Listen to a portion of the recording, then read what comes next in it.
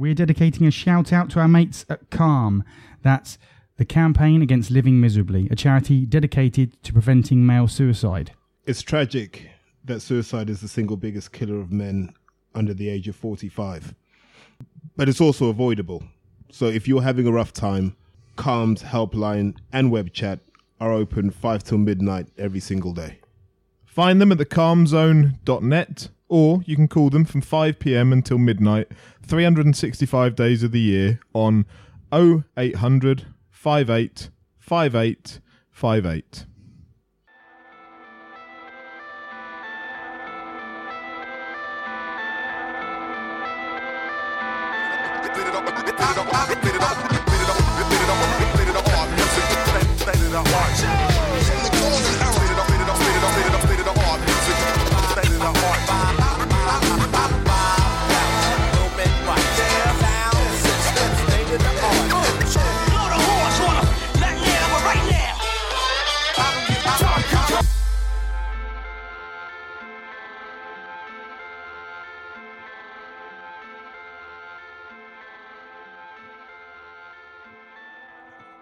And welcome back to the No Names Boxing Podcast with me, Andy White, and the full team in the studio today.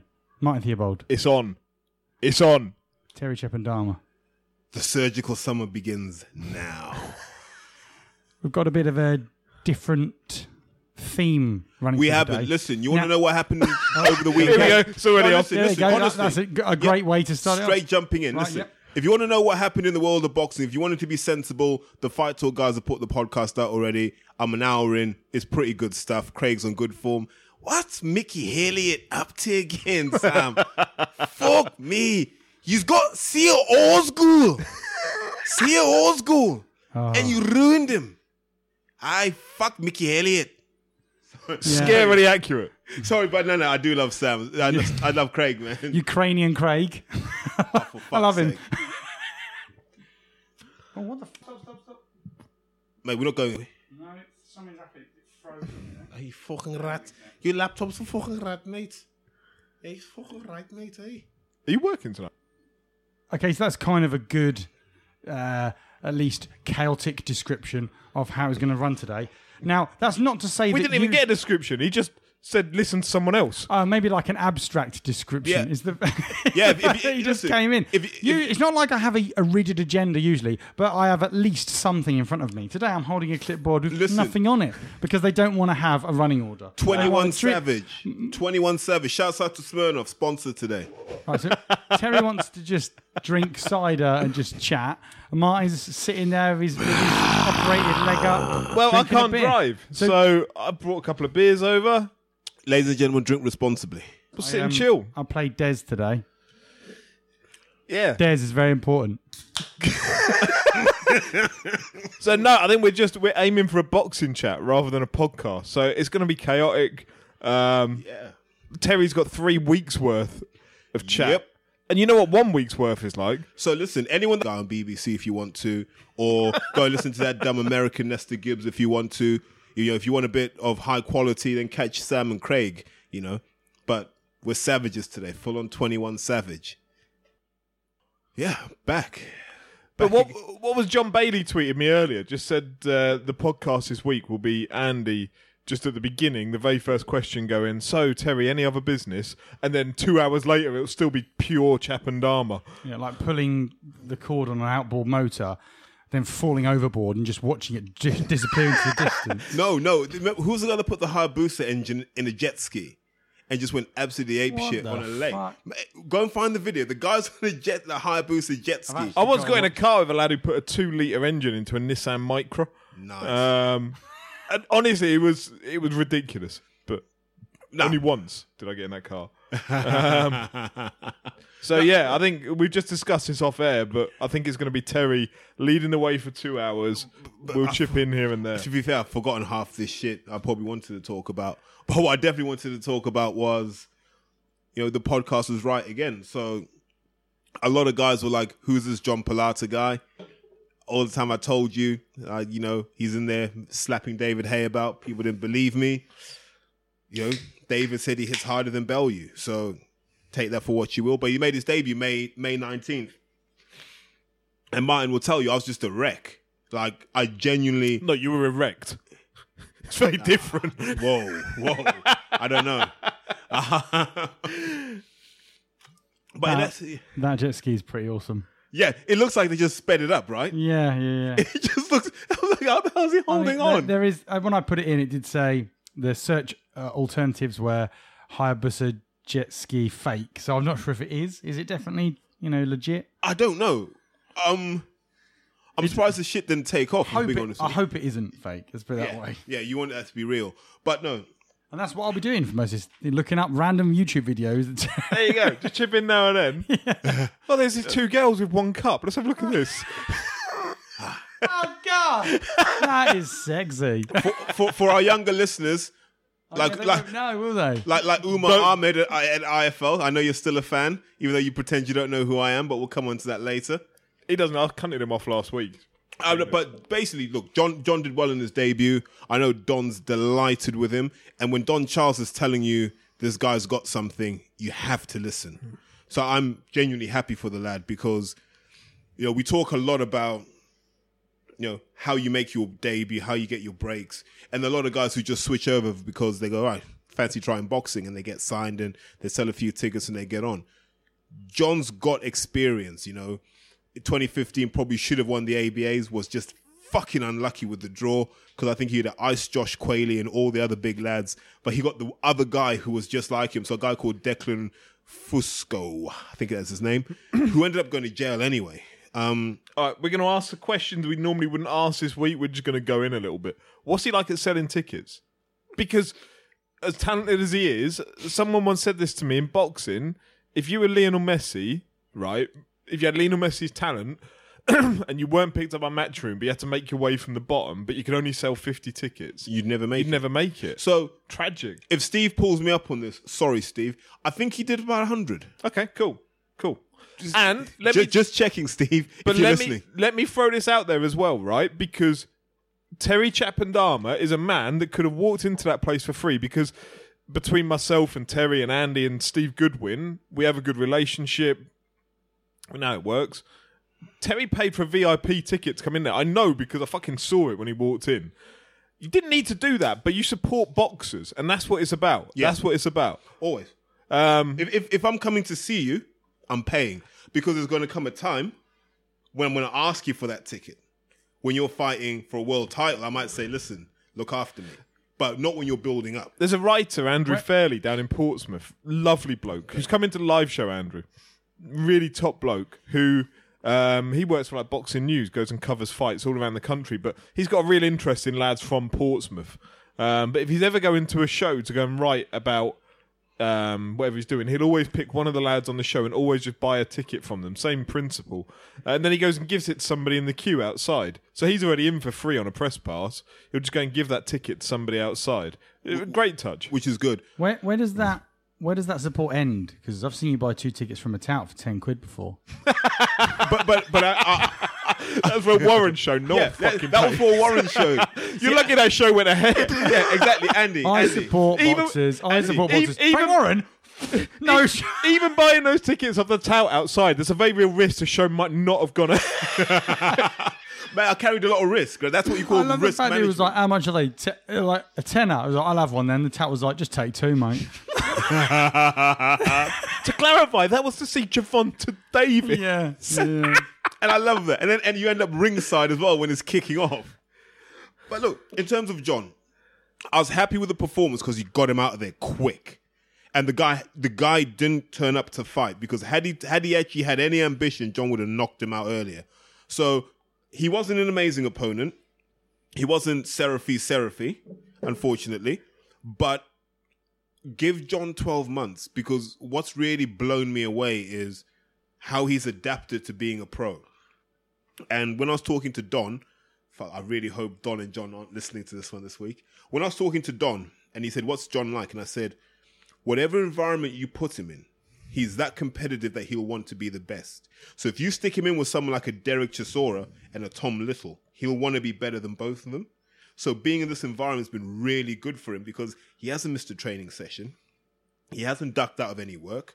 And I've seen the improvement. And what I enjoyed about that fight on excuse me, the 19th was he executed what he'd been doing in training. Like, I was going to do a video thing of things he had done with Don in training and what he did in the fight, but I thought, let me not give secrets away. But he was executing what Don was asking him to.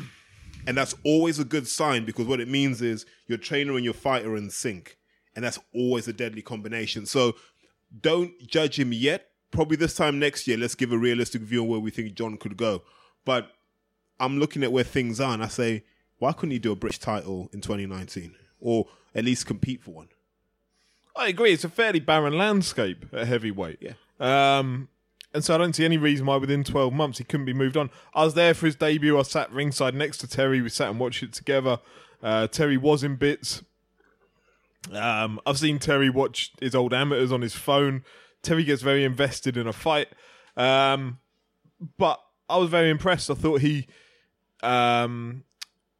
was very controlled. For a debut, normally when you see somebody on their debut, it's 100 miles an hour, everything's rushed. He was very controlled, fighting a Hungarian, I think he was, who was on the back foot throughout. But it was no rush to, like, when he saw him hurt, didn't rush in to try and hurt him again. Took his time, cut the ring effectively rather than chasing him in lines. And just big clubbing shots, like the kind of shots you sit there going, I don't want to be on the end of that. Like, the geezer almost rolled out the ring. Yeah. And what I like is he got him in the same corner. But both times he really hurt him was in the same corner. And I really, it's those small details that separate someone who's come up the right way from a guy who's got a bit of muscle and can swing. So, future looks exciting for him. In unrelated matters, congratulations to the young lad Courtney Bennett, Three Nations champion. So he beat the Scottish champion today on a split decision. I think it was justice for the robbery in the ABAs. But that doesn't, you still want to be the best in your country, don't you? But I think what this means is he's now an official England boxer. So hopefully they'll keep him as part of the squad and look out for him as a potential heavyweight champion of the future, because fantastic young kid as well. Got a lot of the young Riddick Bowe in him. I think he just needs to get back to some of that old style stuff we used to work on, but he's a special talent. Can I ask a question? No. In that case, no, there's no questions, no agendas. All your questions come via Harvey now. Are there any examples? I think he mainly communicates through shitting and pissing, so it's entirely Gallagher's going to correct us on that, don't you? Because that is not how he asks questions. Are there any examples of boxers who have, from day one, looked world class? That, through the years, that you can think of? Off the top of the head, Khan. I know people say, oh, his chin. When Amir Khan came out the blocks, we were all like, wow. Which is why they put him with Bradis Prescott, because they thought this guy's talent's limitless. So they whacked him in with Bradis Prescott, and then we all discovered that there were chin issues that had been rumoured for ages, which we hadn't had that exposure to. So Khan looked good out the box. Who else has looked good out the box? The problem is with the modern ones that it's very difficult. All the Olympians that are coming through at Matchroom, they might look fantastic on their debut because they're fighting shitty bin men. And so how can you really say that they look great? Yeah. What you can say is they look talented. So I see a lot of debuts on shows that I go to, and they're fighting the same bin men, and they don't get them out in like 2 rounds. They'll go the full 4 rounds. And those bin men, like, as much as we're laughing at them, they're incredibly tough geezers. And so for those Matchroom ones, I know we all sit there and we're very disingenuous about it and say they're bin men, they're rubbish, blah, blah, blah. The fact that they're chinning them in 2 rounds is actually quite impressive. But I can't judge someone based on that because that person isn't there to win. But the thing is, the special talents look special from day one because they've normally had that much preparation for that day. Joe Joyce, taking Ian Lewison on his debut. Yeah, it just ripped straight into him. Okay, so moving on from what you said about Khan, who's the with the most obvious glass chin has achieved the most? Khan. Yeah. Yeah. Khan and multiple-time world champion. I'd say Harold Graham, and Harold was unlucky not to win a world title, but he was incredibly chinny. I think we're probably going to touch on Brendan Ingle later, so Herald becomes a bigger part Well, of let's that do it story. now. Like, we haven't got an agenda, so let's while we're in that sphere. Yeah. So if you look at someone like a Harold Graham, and you'd watch how he boxed, so if you watch him against a guy like Mike McCallum, and McCallum's fundamentally sound, technically perfect. I might be wrong, but I think they did the same Commonwealth Games together in '78. You know, one of the statters out there will confirm or deny that. But essentially, they're peers. And watching the contrast in styles where, you know, Harold Graham could move around his hands down, but what ended up happening was he'd get caught on that chin, and that chin wasn't very resilient. Is that a fault of Ingle fighters over the time that you never really conditioned yourself to take that sort of punishment? Don't know, but there's a guy in terms of glass chins who you're like, oof, if only you'd had a solid chin, what could you have achieved? So, Terry, give us New Age Boxing's version of Brendan Ingle's obituary, please. So I think, look, I said it earlier before we had technical issues. Everything's been done to death. Major technical issues. Severe. We had blue screens and everything. Oh, crisis. Well done, Andy, though. But look, Pulled it back. I think everyone's kind of done it to death. So we've heard the standard story of he made everyone who walked to his gym awkward. Old grannies came in, walked out, was slipping all kinds of mad shit. And we've heard everything about Brendan Ingle. I can only speak to the man that I met when I was a student, so in the early 2000s. A real tough man. Like, one thing I learned, and I think I learned this being in the Ingle gym, is the standards are incredibly high. So, yes, he's probably a warm man in a personal context, and he's done a lot for people in his community. He's been absolutely amazing. But when you went in that gym, it was all business. Why? Because Brendan Ingle's from that old school of guys like Burnsy down at Repton, Mick Carney at Fitzroy Lodge, even to a certain extent Mickey Delaney down at Dale Youth. These old school boxing guys who knew their gym was defined by the standards they set. So everyone knows that the Ingle gym just had an open door policy. So Naz couldn't shut the doors off. Obviously, I joined after Naz, but for example, Prince Nassim couldn't shut the doors off and just train on his own. Ryan Rhodes couldn't do the same, nor could Johnny Nelson. So you had members of the public as well that could walk in and train alongside. Yeah, so you'd be in there of an afternoon, you know, you just go in there for just a little hits out, loosen up, and you'd have Johnny Nelson in the same gym. Was he just telling you that everyone on Sky was the greatest fighter available? Yeah, while dodging all questions aimed at him. No, but so you had all of Whilst this. telling you about his mortgage. So all of these guys. That's when Terry found out. Mortgage free. Yeah. Look, Johnny Nelson's led a comfortable life because Brendan used to chip away at him to live a comfortable life and go, look, you don't know how long your career is going to last. Sort your life out early, which Johnny Nelson did. But I sort of came up in the same time as guys like Kell Brook and Ty and Booth were coming up through the Ingle system as well. How much of a cunt is Ty and Booth? Massive. No, so On a scale of very to above that. On a scale of very to Ty and Booth, how much of a cunt? No, but you're asking me to judge the adult versus the child. As a young guy, you know, everyone's a bit mouthy and a bit lippy. Is he the person he is now? Probably not. But it was a tough proving ground and a tough place to learn how to box. And it's no coincidence that they produced so many good fighters. But Brendan was a very tough man in terms of boxing, but could talk boxing forever and a day. And I know there's this debate in boxing about whether his style was Harold Graham's style or whether Harold Graham was his style and so forth. Based on what I've seen in the gym, he would take elements from everyone. So I think the art of a good trainer is to take what works. And a lot of what Harold Graham did worked. So I don't know if anyone who's listening has spent time with Harold Graham, but when you talk boxing with Harold Graham, like the way he sees boxing, it's amazing. And you will learn from him. Whoever you are, you spend an hour with Harold Graham, you will train your fighters differently. So I can imagine Brendan being influenced. But Harold came as a slippery, awkward character from his days, obviously living and growing up in Radford. So in that sense, the Ingle style is taking bits of that and bits of all the other fighters that he's worked with. And I know people say Nassim is the high point of Brendan Ingle's work. I'd probably say Ryan Rhodes was. if only Ryan Rhodes had been born in the right era. Like, the Ryan Rhodes of the early 2000s to about 2007, Eddie Hearn would fill his condom with semen every 2 minutes. The fuck kind of fucking Because he was... example of excitement is that? For me, Ryan Rhodes represents that Ingle style because there was the slickness, there was the boxing intelligence, but there was also that fundamental skill set where he could put his hands up and he could do what he needed to do. I think Kell Brook's a bit to the right of that, so Kell's a bit more conventional than a standard Ingle fighter, So a bit not, more not as risk much averse. cum in the condom.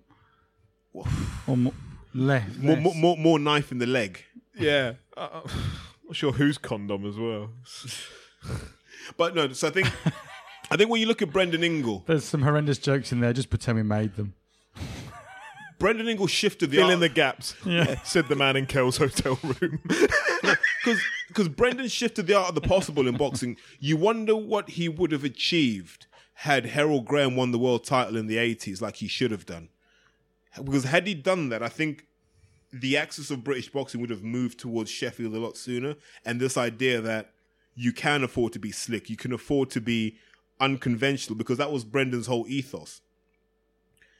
How can he prepare for you when you don't prepare for you, if you see what I mean? You could throw any punch from any position. And that, for me, that's the thing I took away from the Ingle system, is this idea that you can punch in motion. So when you're shifting from front foot to back foot, you can punch. When you're stepping to your right, you can punch. When you're stepping to your left, you can punch. There are no gaps between your shots. So you effectively have no rhythm. And so you can't be timed. And that's what, if you notice with Naz, no one could really time Naz until he got sloppy. Until Barrera turned up, yeah. Well, so I can speak to parts of that because I was in Sheffield around the time of the Barrera fight. Naz wasn't training. You'd see him in Blockbuster and he was massively overweight. So you're all there trying to get your copy of Titanic or whatever the fuck it was at the time. And Naz would be there with his missus just looking big as hell. And you're like, hey, you're fighting soon. No, don't worry about that. No, I'll be all right. And all that sort of nonsense. And then he got caught out because he spent £5 million on a gym on the Abbeydale Road in Sheffield, which had a jacuzzi, steam. Basically, it was a spa. And you were like, this guy's not hungry. So once you've done that, and the money had obviously gone to Naz's head, he didn't feel he needed boxing anymore, and Barrera caught him. The Naz that fought Kevin Kelly would have annihilated Barrera. And that's Brendan's influence. Brendan reminds you that there's still work to do. And when Naz stepped away from Brendan, and really it was over money, because people get in your ear and they go, why are you paying this guy a quarter of everything you earn? Not realizing Naz doesn't earn any of that kind of money without Brendan Ingle kicking his ass for the first 17 years of his life. You know, people forget that. The other thing I used to like about the Ingle model as well was you'd fight as a junior, you'd fight as a schoolboy, and you'd go pro quite early.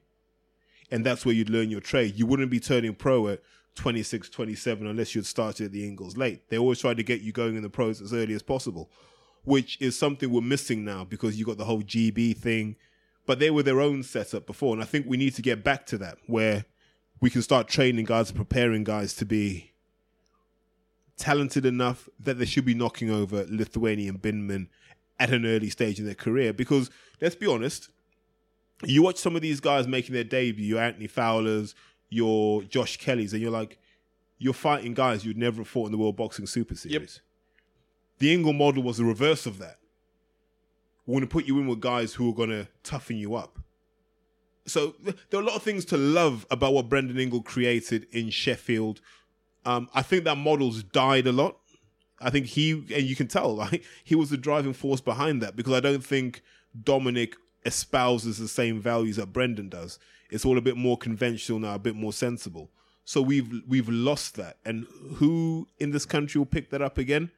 I have no idea. You can see someone like a Tunde Ajayi has the same kind of English feel to him, where all of boxing laughed at him. Let's not forget, people laughed at Brendan Ingle when Harold Graham kept getting knocked out. They're like, this guy, look at it, this clown, what does he know? And then the 90s happened for Brendan Ingle and everyone shut up. And it's the same with Tunde. Everyone laughed at Tunde until Anthony Yard came over the top. And if he were to go on to win a world title, If O'Hara Davis were to go on to win a world title, I hope both happen. If Junior Sabo goes on to win a world title, I hope that happens too. I know there was a question from Craig at Fight Talk, which was about which trainers. Oh, okay. Which trainers do you think are doing a good job? I was looking at Andy, hoping that he would have it to hand. No, Turns out he absolutely doesn't. I had a different question to hand. How can you not know Craig the asks, name of a trainer? You could go on YouTube. Ukrainian Craig asks, of the stables producing fresh talent on the small halls, which coaches are you most impressed with? None. All right, but if you had to choose one, I suppose, impressed is. Unfortunately, use the word impressed, Craig. Okay, if you'd have asked the best one. I'm gonna turn it on Martin. Martin, small hall guys you really rate. What, trainers? No, small hall boxers you rate. Linus Udofia, but I think Linus is a special talent. Would do better elsewhere. Next. Kay Prosper, I thought looked fantastic in the Nathan Weiss fight recently, which brings me on to his trainer at IQ Boxing, so Xavier Miller.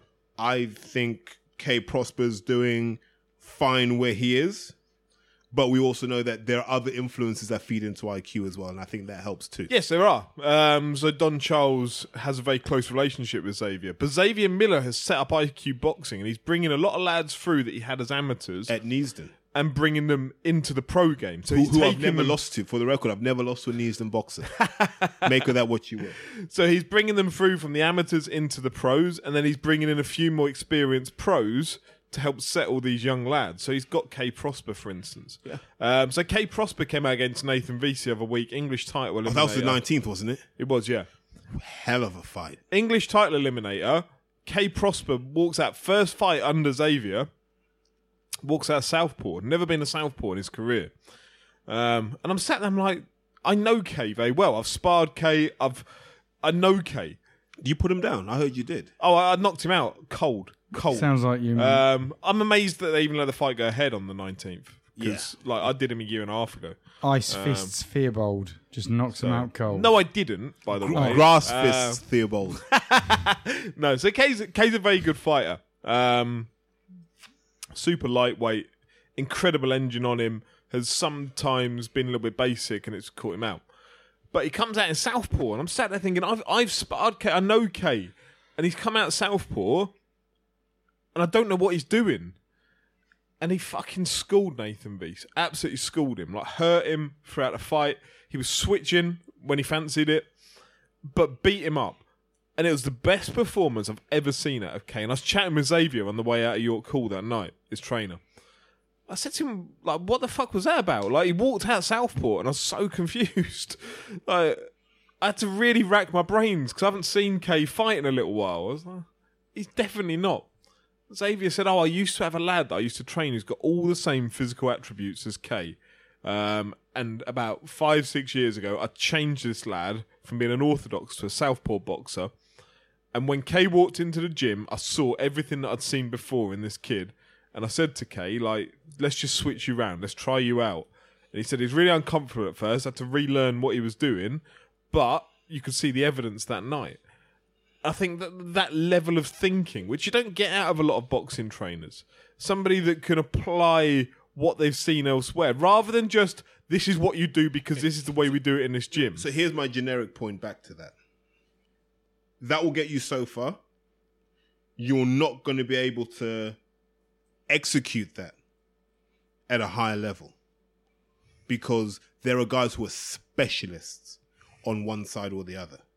So if you rack your brain and you think of the best boxers you can think of, none really switch. And no, he didn't switch frequently. He just did it twice during the fight. But even then, in phases. It's rare that as a pro you switch from one side to the other and you're more successful. Because what generally happens is define more successful. Like Tyson Fury does it. No, I think what Terry means is you don't do half your career as an orthodox and half your career as a southpaw. Oh, right. So you don't mean switching in a fight. So if you look at Fury's switched since he was a kid. Yeah. So we're looking. Switch hitting in a fight is different to switching your career. And sorry to say again, Terry.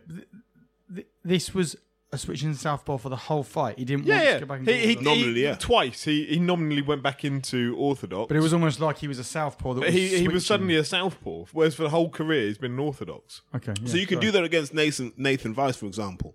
You couldn't do that against a Josh Taylor. Like you'd.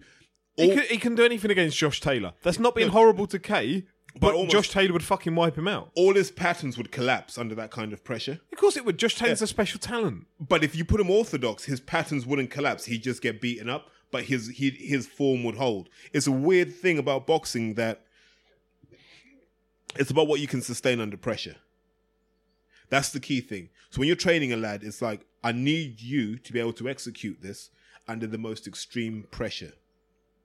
So I don't want to give you two ways of doing things, because the minute your brain knows there's another way of doing stuff, how many times have you seen this when a guy's getting battered and he switches to southpaw? Yeah. And that's my first sign. I'm like, this guy's finished now.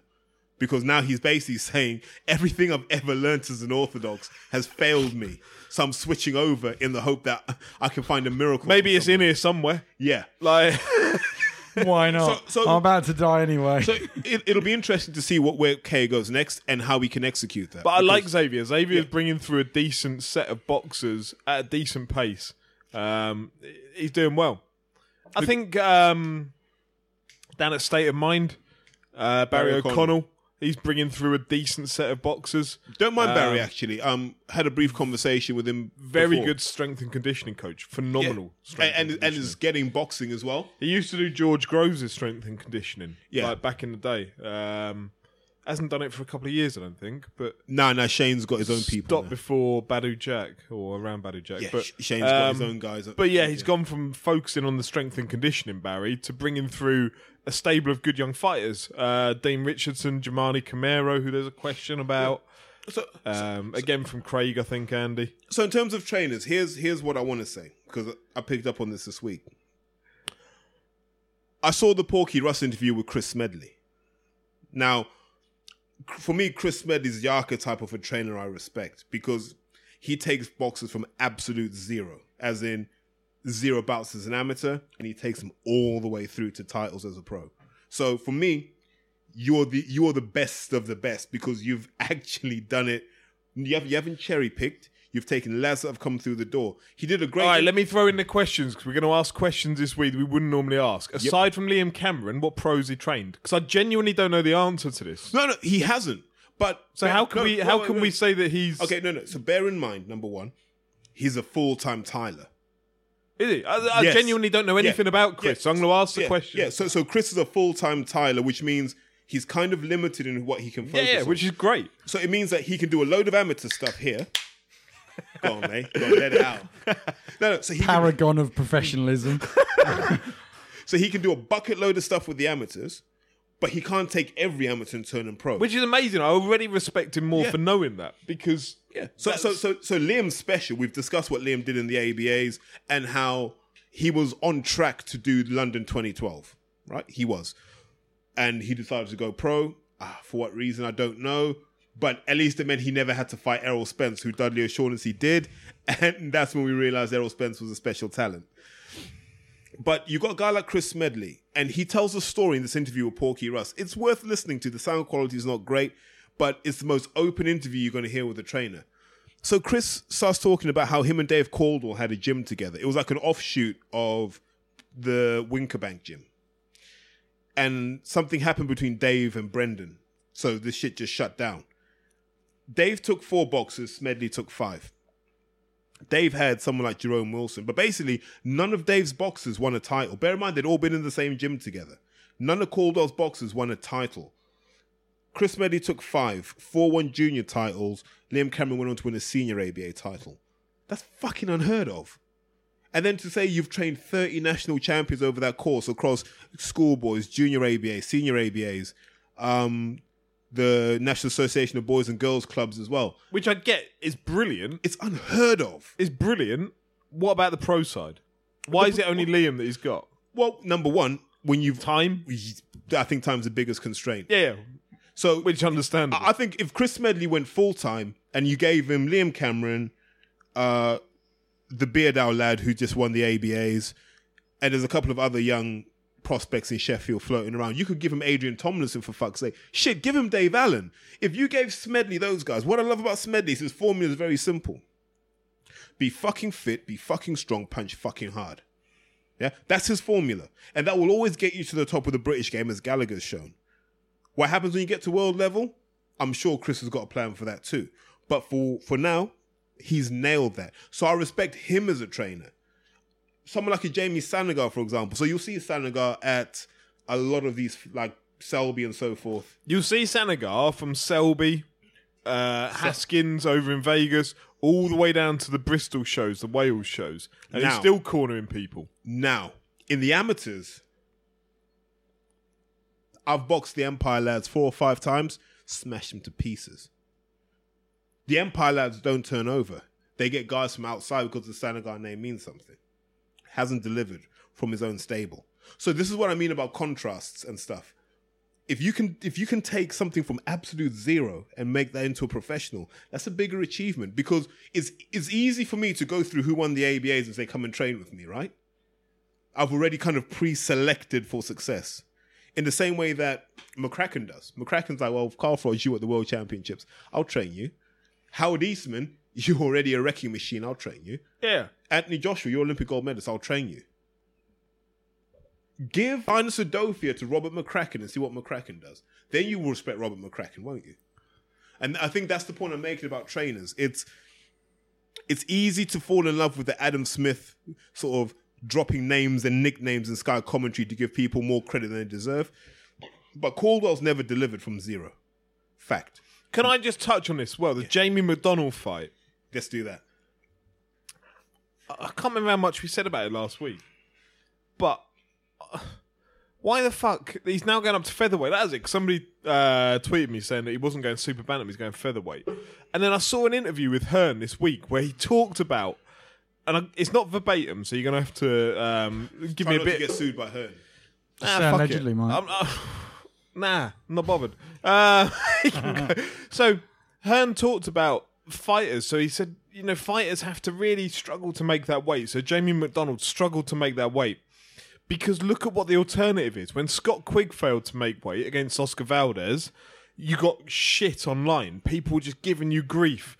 People were like really mouthing off at you online. I'm like, A, if you're that much of a fucking pussy that a load of Twitter abuse hurts you, then that's a problem. B, you're a world champion or former world champion. Get somebody to run your Twitter account because you're stupid, Scott Quigg. C, stop trying to fight at weights that are fake. Like, if you can't make featherweight, Scott Quigg, who's come up from super bantam, then why are you in the fucking featherweight division? Why are you trying to cheat the system? Yep. And for Eddie Hearn to almost lay the blame at us as fans' doors, saying, like, you lot give fighters so much shit that's the problem they've got, is that they have to make weight, because if not, they're called unprofessional. Why were they making weight before Twitter?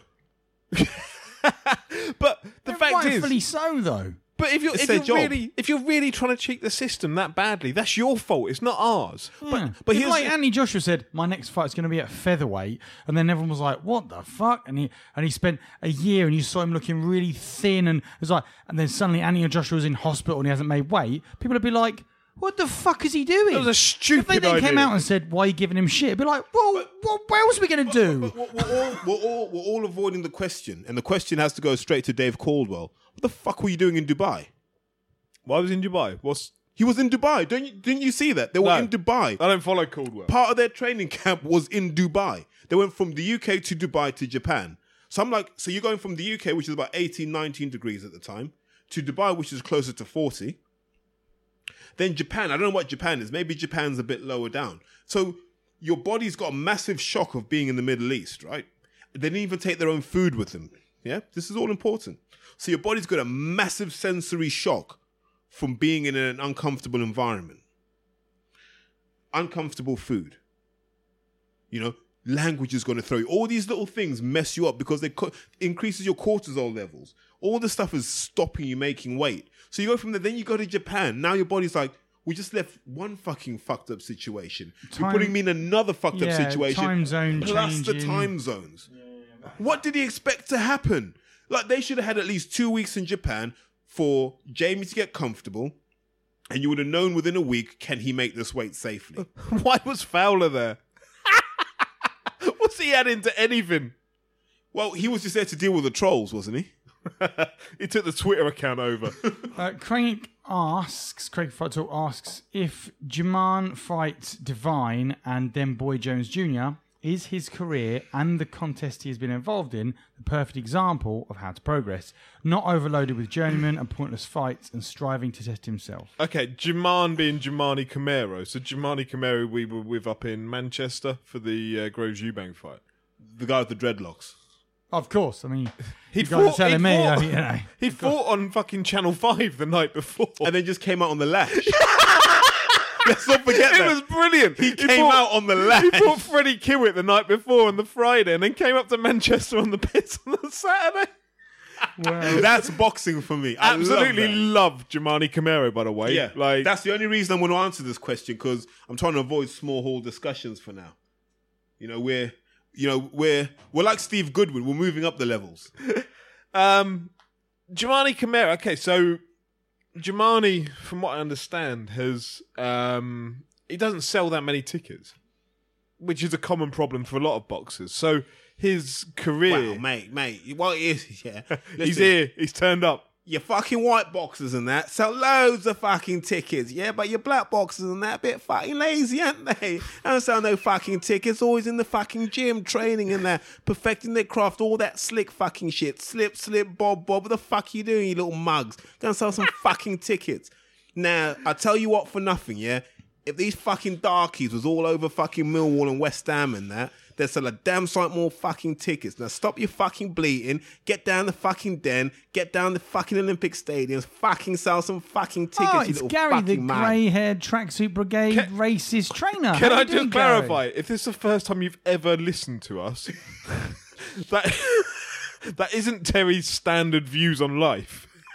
I don't know. I wouldn't be too confident about that. Fucking hell, no, you lot fucking trying to soften the fucking message, ain't you? You fucking liberal bastards. Shut it, mate, yeah? Listen, sell your fucking tickets, get your fucking show on sorted out, mate. Jamani Camaro, fucking... Oh, he's gone. The So, outboard going motor back to where finally we went were. out of fuel. Jamani has, he doesn't sell a huge amount of tickets.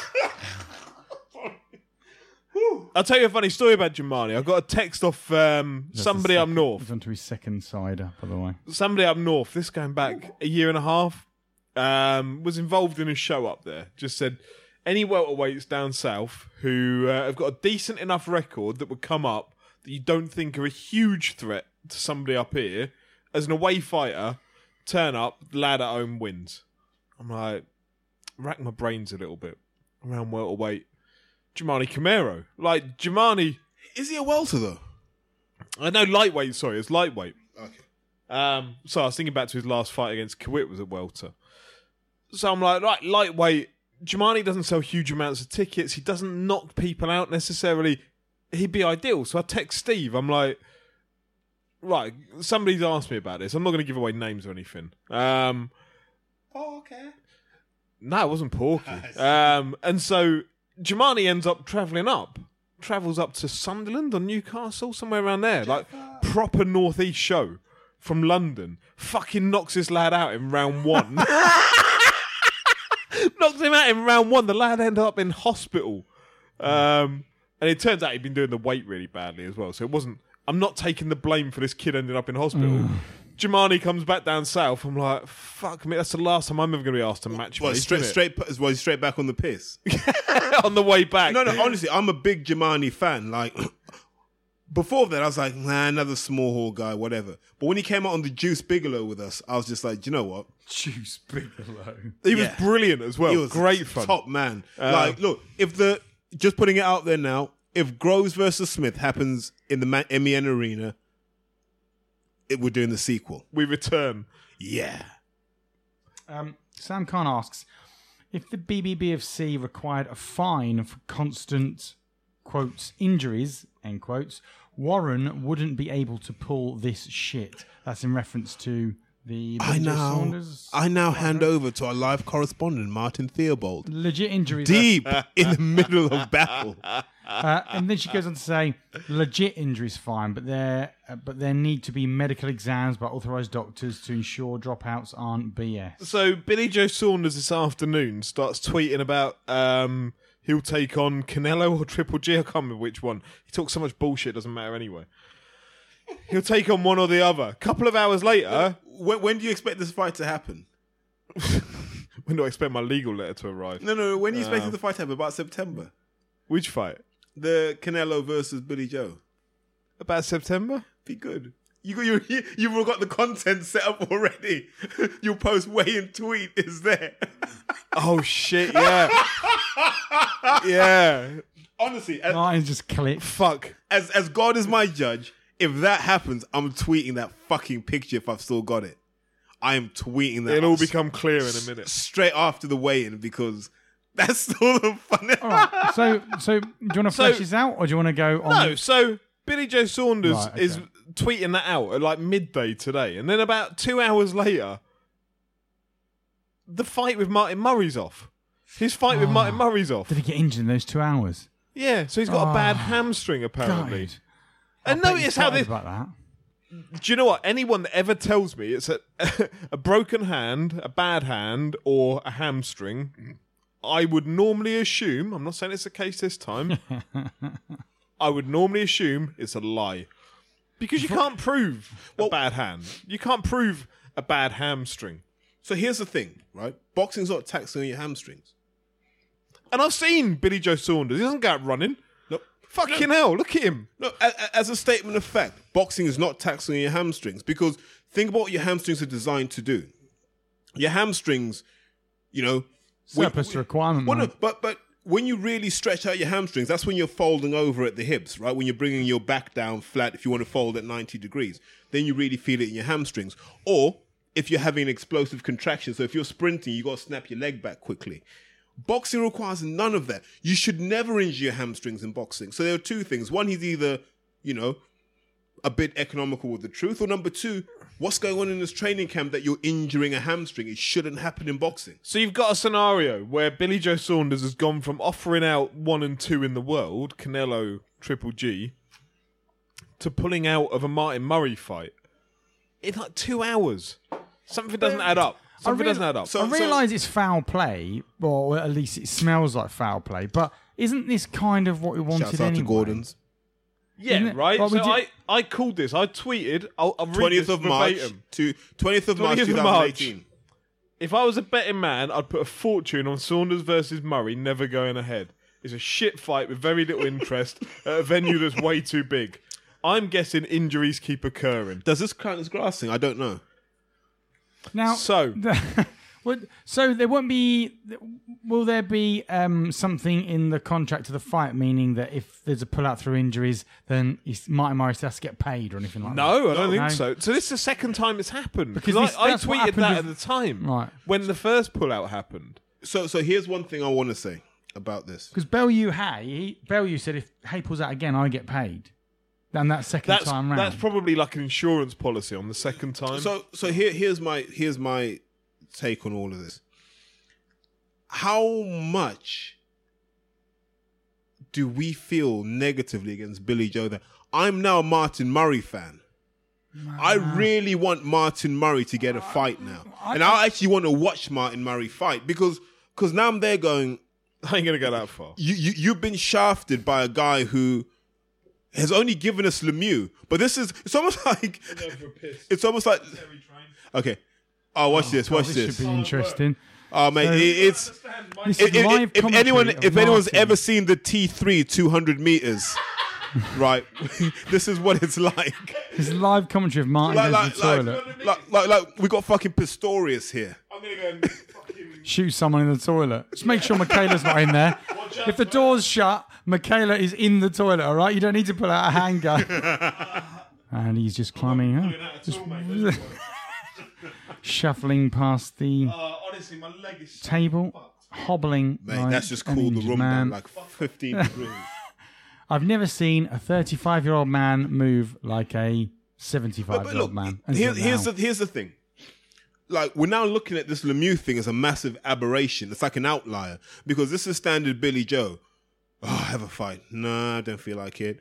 Rather get pissed up in Sheffield and have a good time. Allegedly, Isn't this a direct reaction to the fact that Canelo GGG isn't going on, so he could pick one of them up? that wasn't going on in May.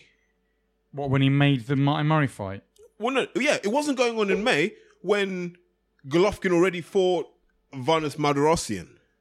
It wasn't going on. So they could have just said, look, we're trying to make the Golovkin fight, but we don't want Martin Murray to be out of pocket. So we'll give Martin Murray Liam Cameron. Liam Cameron's got a Commonwealth belt. Murray versus Cameron for a Commonwealth belt. Okay, Murray doesn't really need that, but that could make Liam Cameron's career. It's a fight that people would pay to see, and it's a chance for someone to elevate, right? There are all kinds of things that could have happened. You could have put him in with Mark Heffron, for fuck's sake. You could have put Murray in with absolutely any other middleweight, or you could have had a catchweight with like a Rocky Fielding. Anything could have happened for Murray ages ago. But they've waited now until people have bought tickets and made commitments to go, and then they're bailing on the fans. That's what annoys me. Now they're hoping that O'Hara Davis, Daniel Dubois, Anthony Yard, Umar Sadiq, is Umar boxing on 23? I think he is. Daryl Williams. He's hoping all of these guys carry a card. And the thing is... Here he comes back again, dragging his gammy leg behind him. But the thing is... No, the thing is, hand on heart, right? The undercard was looking good. That was looking better than a Matchroom undercard. I've never seen someone more awkwardly trying to get onto a chair. A testament to his poor motor. The abject fuck up. And he's back. But the abject fuck up by Warren again. If I'm a BT exec and I'm reading Twitter, even if I'm not connected with boxing, I'm going into that board meeting going, who the fuck is this Frank Warren? Who the fuck is Billy Joe? angry. And why the fuck is this fight not happening again? I've only heard the end of this, but I agree wholeheartedly with everything. Sam O'Reilly asks, what do we see as the most likely scenario for the Warren show on the 23rd of June now that BGS is off? A new opponent for Murray, or will it be scrapped entirely? Scrap. It's got to be scrapped. Don't scrap it, for fuck's What are you sake. going to do at the O2? Like, honestly, they might as well get KSI out, or whatever his name was, that YouTuber. Do it.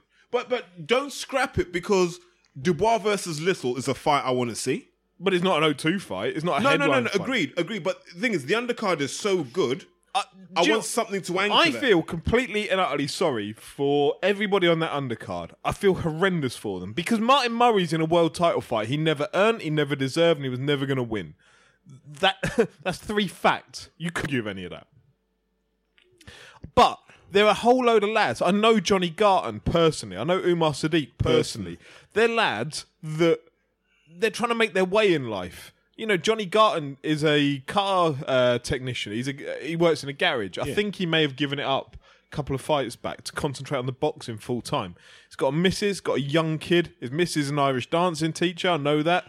I know all this personal stuff about these people. And these people have been in training camps. Umar Sadiq's been in a training camp.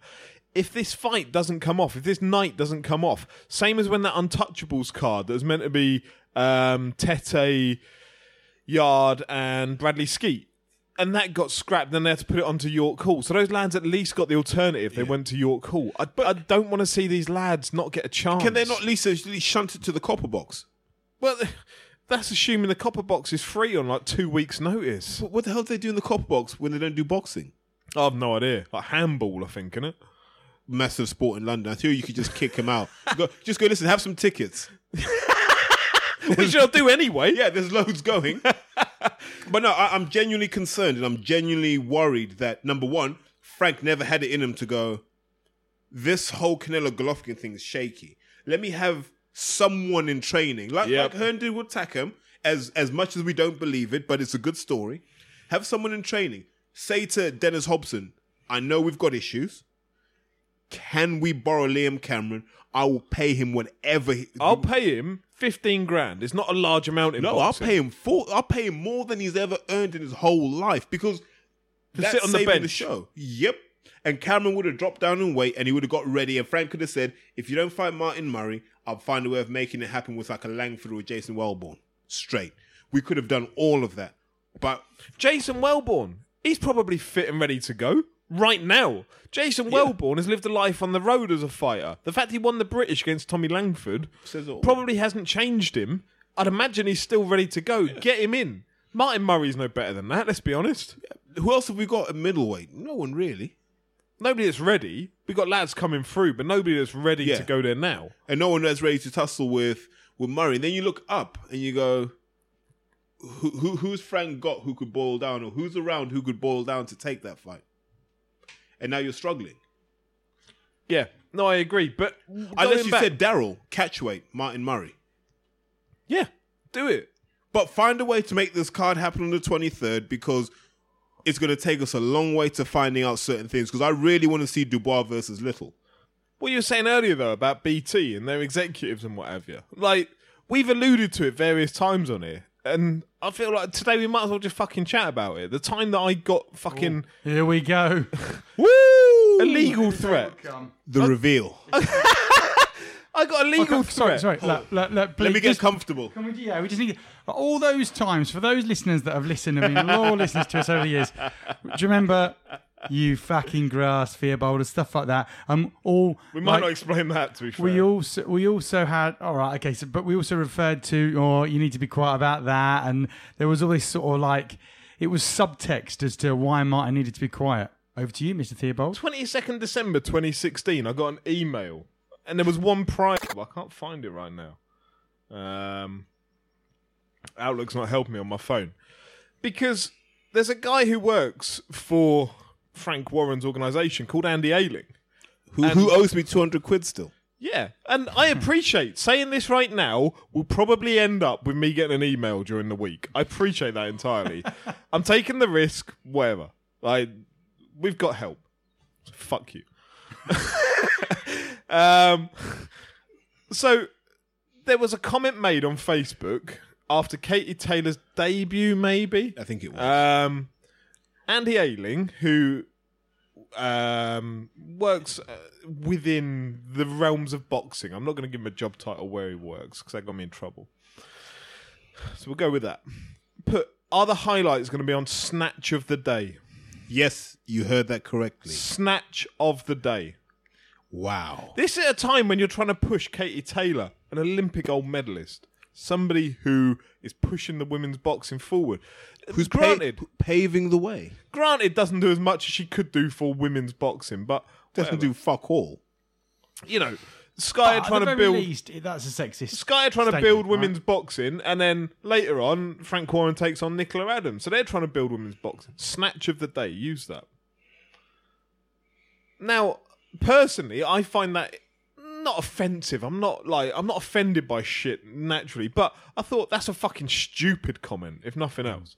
So I'd contacted BT. I don't know, just for the there's fans. no reason for you to feel.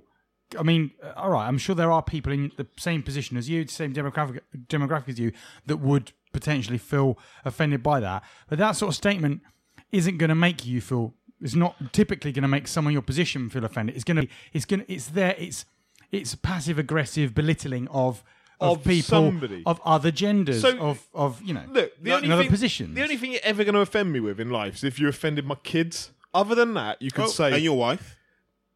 my kids. Okay, no, look, my wife, my parents, my kids. You know, Shouts out to Claire. I got your back. I think it'd break your heart if someone offended me and Terry. No, I do it all the time behind your backs. If you offend my wife, my parents, my kids, those three things get to me. Everything else, you can offend me, you can offend everything else. I don't give a shit. Genuinely, I don't give a shit. I'm not that type of person. But reading that is a belittling of what somebody's achieved through their life. So they've put their heart, their blood, their soul into getting that Olympic gold medal. They make their debut. Oh, the highlight's going to be on Snatch of the Day. You're like, fuck me. Like, how 1960s is that? Like, Be a nice dating website, though. I don't. say? Be a nice dating website. Snatch of the Day. Just swipe right or swipe left based on All I did was I contacted some people at BT Sport and said, this is the kind of person you're dealing with. Somebody that is I want to ask the listeners, does that constitute grassing? fucking grassing. So, yeah, I did that, and within 48 hours, I had a legal letter from Frank Warren's legal department. Well, I won't give away the name of their lawyers. I'm sure other people out there probably had them in the past as well. I'm probably sure I'll get one by Wednesday. I love this. But so yeah, I send this off. I get this email back within 48 hours, and then I get another email on the 22nd of December about something separately. So just take that as a message of what was the separate issue? Let's not worry about that. No, I'm intrigued. It was a tweet I put out. I can't remember what it was. When did you put it out? I don't know. Roughly middle of September? Maybe. It's not even. It doesn't exist anymore. So look, Oh, it lives all in all of us. the point is, look, I contacted about the fact that I thought this was genuinely really bad practice for something that you're trying to build a sport. Women's boxing is a sport that's trying to be built, and you get that kind of belittling by somebody who works within the realms of boxing. And then within 48 hours, in the days of GDPR, I'd fucking love to know how that would sit. I would love to know how that sits anyway in regards to data protection, etc., etc. So if anybody ever wants to give me advice, They would have sent you an email going, listen, you grassing cunt, we've got to delete your details unless you consent to us calling you a grassing cunt in perpetuity. Please contact us so that we can grass and use some more. So yeah, I got this email threatening legal action against me, wanting these things doing. And then I got another one on the 22nd of December, just 3 days before Christmas, which is, you know, a Merry Christmas, grass. a very well-timed 22nd December. So that's my experience of how things are handled when you go within BT and then it gets handed straight over to the people that you've complained about, and then you get a legal letter. I'm just Incidentally, saying. did you ever receive a response back from your complaint? Not one. I've never heard from BT but- Sport. All I heard from was a lawyer. So here's the thing. Everyone forgets that when the deal was done with BT Sport, on one side of the deal you had Frank Warren. On the other side of the deal you had whatever the numpty's called, I forget his name. But he used to run Box Nation. So it's a really Boys cozy club. cabal at BT Sport. And I remember... You could have fucking warned me before I sent the email. Oh, mate. We'd never have this great content. But here's the thing. Step back and watch the fireworks, Terry. I kick lumps out of ITV for having that cash-grabbing wanker Poxon involved in their situation, who's delivered absolutely fuck all. If he has delivered anything, feel free to sue me. I'm confident you've delivered nothing other than keep your nose in the trough and enjoy yourself. Well done, Poxon. Love you too, mate. But let's also look at BT and go, We're all getting letters this week. what the F is going on at BT Towers, right? Look, here's my solution. If I'm a BT exec, I'm going to sit there and go, who's really striving to deliver a product here? And I'd say to Frank, we're going to halve your dates and we're going to whack Steve Goodwin on the other half of your dates. Now, it kicks a hole in Steve Goodwin's model, but what a challenge for the man. Can you fill a BT quality show with decent fights? Here's a budget for you. Run around and do what you've got to do. Because I think Frank needs that kick up the backside. I almost think Eddie Hearn's gone too far, that Frank's almost like, I can't keep up with him. I have to wait for him to fall over at some point. So he's got complacent. Whereas Steve's got that hunger now where he's like, at some point, I want to be televised. I believe I deliver a product that's not far away from what, you know, some of the broadcast guys are doing. But is it any wonder that Eddie Hearn can go off to America, start trying to work on billion-dollar deals? We'll come on to that later. Hell yeah. But, you know, leave the UK behind, go off to America and start Pastures New when you've got your main challenge at home is cancelling, you know, big events at 2 weeks' notice. When was the last time a Hearn event got pulled? Because remember, as much as you slated it last year, and I get why you slated it, Frank Buglioni versus Ricky Summers headline in the O2, that was only headlining because the main event got pulled. Just for the record, I love Frank. Now that Frank hasn't got the British belt, I like Frank. I love Frank. But that fight was only headlining because the main event got pulled. Can everyone tell Frank I love him, right? Anything that's ever happened in the past is null and void now. I'm a Buglioni fan. I'm diehard. I am all about the wise Nah, guy. mate. You can't just cry your way into someone's good graces, mate.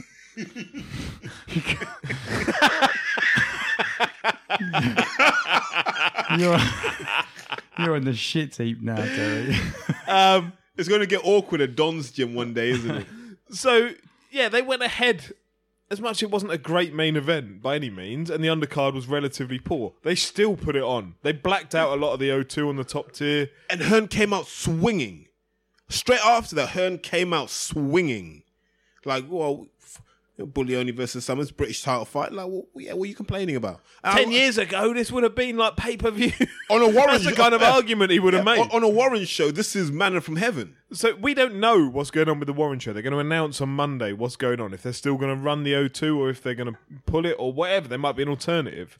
I hope they do something to give those lads on the undercard some way of making a living, basically, because that's what it is. That's what it is for a lot of them. I have a question. I don't know if you saw news this week. Viagogo, a minister within the government, said, "Don't use Viagogo." That was her statement because Use StubHub.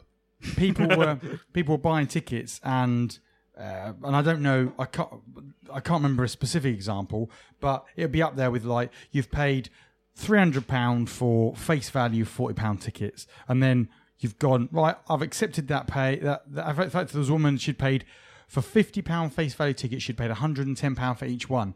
And then when she looked in her bank account, something like £700 had been taken because of these ambiguous fees that weren't included, right? So that was them getting, and because of that, they were then told, right, clean up your act. They didn't respond and do it in the time frame, so therefore the government have said don't use them and blah, blah, blah. Now my question is, with the scrutiny that's been placed upon them for that, are we any closer to that industry being cleaned up or it being made illegal? Right, Riku. You see Stubub and Eddie Hearn and all them fucking bastards ripping off fans and that. That was half Yorkshire, half Geordie. Sorry. Yeah. Pull it back. No, look. Don't be surprised if StubHub stopped Joshua fighting Wilder in America. That's all I'm going to say on this subject. I said this a while back. We're at the point when if Coogan had the balls, if Michelle Joy Phelps had the nipples, I know Rob Tebber's got the stones for it, and someone just says to Eddie Hearn, who are the signatories on the Joshua contracts? Who signed up to these contracts, number one? Number two, who makes the decisions about Anthony Joshua? I asked this question yesterday. I was at a Nigerian event briefly because obviously I played England and people were celebrating. And I got pulled up for my hate of Joshua. Fuck me, the number of people who listen to this podcast that I don't know. Wait, didn't Joshua... Wasn't he in the Nigerian end for the first half? And the England... No, which was when England scored 2. And then he was in the England end for the second half when Nigeria scored 1. So he couldn't really celebrate any of them. No. Wasn't he in a box? I thought he had a box. I'm sure he switched ends. No, but because I got asked this, and I said, someone needs to explain to me the nature of Joshua's contract, because I'm hearing from mutual contacts and friends that, number one, the money we think he's earning is not what he's earning. Number two, he's not as in control as we think he is. So part of me thinks the contracts he has have automatically exercisable options. So he might not have a choice whether he wants to re-sign or not, which would be interesting. But we need to know who are the signatories on the contract.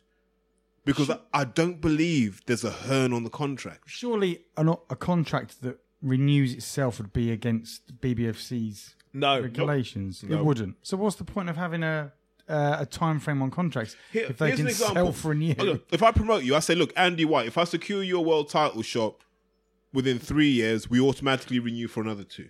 Oh, right. So it's part of a deal inside the contract. Yeah. If you sign it, it's down to you. So that might have happened. So it might be that when any offer comes through, Joshua's team has a view, Sky have a view, the sponsors, StubHub, have a view as well. Well, I said it ages ago. StubHub, 80,000 people at Cardiff, 80,000 people at Wembley. Resell half of them, that's 120,000 people. If they're charging an average of £10 per ticket as an administration fee, think of they're losing out on huge income per Joshua fight. So if he goes over to America and fights, that sponsorship's worth fuck all to them. Because they don't have They don't have that relationship with any other boxer, if I'm correct, right? No, they have a direct sponsorship relationship. With Joshua. Yeah, only. To the best of my knowledge. And in the UK. You'd imagine this to try part-side agreement, StubHub, Joshua and Sky. I realise it wouldn't be the first time this has happened, but that would be a monumental error on Joshua's behalf if he's signed a contract that self-renews. It depends what the numbers are. I was going to say... It depends what the numbers do. Because if it's come down to StubHub holding him back from a £50 million fight in America, that's, oh my God, I've shit the bed territory. But we've said before, 50 million was always like a make-believe number almost. And I no one recognise thought that would but happen. now he'd be thinking, oh my fucking God, I'll take that. And then StubHub go, no, you won't. So if he signed a contract 18 months ago, imagine 50 million at that point would have been even more make-believe. But it just strikes me as... I always go on the basis from what you guys have told me about boxers having self-belief. And if they do have this undying self-belief, you've got to assume that a gold medalist who 2 years ago... Was he a world champion 2 years ago? No. So, but he's on a meteoric rise. I thought you meant the Olympics. No, yeah. Right, the Charles Martin fight was 2016. Yeah. So, and at this point, he's renewing a contract. Am I right? He is this year. Yeah. So, but when did he renew that contract? No. It's run At what from, point did he sign for this? It's run from 2014 to now, auto-renew? 2013 to now. No. No. What we're saying is it could just roll over. If he's hit his performance metrics, or Sky have hit their performance metrics for him, it could just roll over. So, could he be caught therefore in a never-ending loop of contracts? It happened to George Michael, right? Remember when George Michael had that thing with Sony? There are certain boxing I'm not aware promoters of out there who have options that they build into fighters. So, Indongo? right, so yeah. If you're talking... I mean, Indongo's a good example. You're bringing in an away fighter. This is why certain promoters within the top 2 of British promoters sometimes struggle for decent away fighters. So I've got a fighter, right? And he's my fighter and he's the favourite. Now I need an opponent for him. Andy, you've got a fighter. You're a promoter in the Northeast. Now, I want your fighter to fight my fighter. So what we'll do is we'll say we'll sign this fight agreement. However, if your lad wins, he signs with me. And when he signs with me, he signs on not exactly the best terms in the world. So you'll still have an input to him. So you'll still get some cut of that money. But he becomes my fighter at that point. So my lad's been upset. I can pretty much disregard him. But I get your fighter now. And these are the terms they're going to have for the next 3 fights. And so you as their manager or promoter have to make a decision. Is that wise to do it or not? And often those are fucking lowball offers. But what you're doing is, if you're a promoter in the Northeast, you haven't got a TV deal. You haven't got that aspiration to get somebody to a world title. Maybe one of those top 2 promoters in the UK does and has the platform to be able to do it and the money. So you're taking a risk at that point, hoping that, okay, look, I hand that lad over. If he wins, I hand him over and then they get the back in. You see it all the time. So we're in a position... I mean, that sounds like a dystopian scenario, frankly. Boxing's a a horrible depressingly sport. dystopian situation where you've got a 50... This could be the case that you've got a £50 million purse being offered to someone who wants to take it, by someone who wants to fight him, by everyone who wants to see it, and because 2 blokes or 3 blokes around the world who aren't going to make as much money, they say, nah, that's not happening. Okay, And so this is what I'll say. and it will right? never happen because This he'll be is- constantly this locked is in what I'll this say. contract. On Friday, I was at the public workout at BXR. Shouts out to BXR. Decent facility. Thought it'd be bigger, but it's really nice. Eddie Hearn is kind of... It's Gary Logan's training joint. isn't it? Yeah. I saw Gary, actually. He's a bit frosty, but I still love you, Gary. Eddie Hearn was kind of from where I am to where Martin is, away from me. And I was talking to a friend Did you of have mine. to wash after? So I was talking to a friend of mine, right? We're talking, and I can see Eddie. Eddie's looking at me going, you know that look that says I recognize him? And I'm talking, I'm saying to my friend Dimitri, I'm like, listen, British boxing fans have a choice. And I pointed at her and I said, you can tell that guy you're not watching another Joshua fight until he fights Wilder. Because the minute you don't do that, you give him an out. Deontay Wilder did his bit. He cleared his mandatories for a year. He gave the 50 million. He said, if you can match what I can make in the US, I will come to the UK. Matchroom said, we can't even deliver on what you promised Joshua. So they were like, why would we fight there? It doesn't make sense for us. It doesn't make sense for him. And why has the narrative now changed from Hearn and that? There was the interview the other day at that same workout with IFL where Hearn's talking about it has to be in the UK. Has to be in the UK. Why? Woo! Why? Have another can. Fans. I've run out. He owes it to the fans. Mate, if you want a gin and tonic. No, you're running out yourself. It's dangerous territory. Woo. But Mate, your car tonight, Andy's going to be mental. Yeah. But why has it got to be in the UK? There's no reason. Because imagine Wilder started going, it's got to be in the US. Then every fucking Hearnite out there would be going, oh, he's ducking him. Well, they did. And yet, remember, all the bullshit, every time Wilder said something, like, we don't believe it. And then Hearn was like, oh, the money's real. Oh, okay. I had one of your cornflake crunchers that you go on about. I had an argument with one the other day, and it went on and on and on. He was saying Joshua deserves it in the UK because he's got the most belts. I'm like, what difference does that make? Like, you don't get £1 per belt. You don't get anything per belt. What you get is an offer that is 50 million here, 10 million there.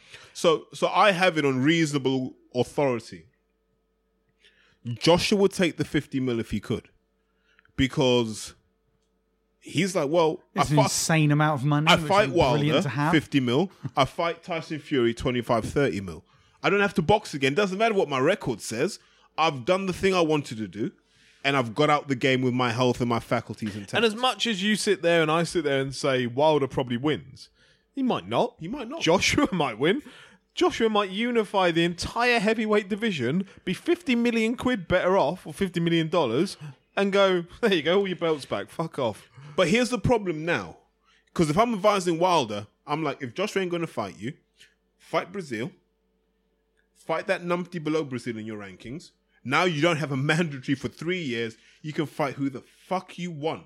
And meanwhile, you're just going to watch Joshua have to defend his belts against Povetkin, against Pulev, against Jarrell Miller. And when he gets through those, he's going to have to deal with Tyson Fury, Hughie Fury, Joe Joyce, Daniel Dubois. Yeah, because if anything, in this scenario, between the two of them, holding 3 belts actually turns out to be a bit of a weakness, doesn't it? It does, especially when one of them is Povetkin, because as much as they're trying to avoid Joshua going over to America, don't forget the Povetkin team paid 33 million for the Klitschko fight. For the Klitschko fight, so what would they pay to get Joshua over to Russia? They'd pay 50 million. That's gone to going to a purse bid by the looks of it. It will likely go to a purse bid. So Hearn hasn't got good form. Hearn hasn't got that kind of form. Look at Dillian White against Kubrat Pulev. He hasn't got that kind of money. How will he spin that? Because they'll drop the belt, would they not? Probably. It would be very unlikely you're going to see Anthony Joshua flying over to Russia. If he's not Rocky. If he's not going to America for 50 million, then he's not getting dragged over to Russia. He's not getting dragged to Russia for 30. No. Against some roidhead who can fucking juice up all he likes. And when none of us are going to go... pancake mix and an old jacket or something. No, because none of us are going to go there, because after the World Cup, there'll be about 3,000 England fans, and they'll just be fucking on milk cartons, whatever it is. What happened to these guys?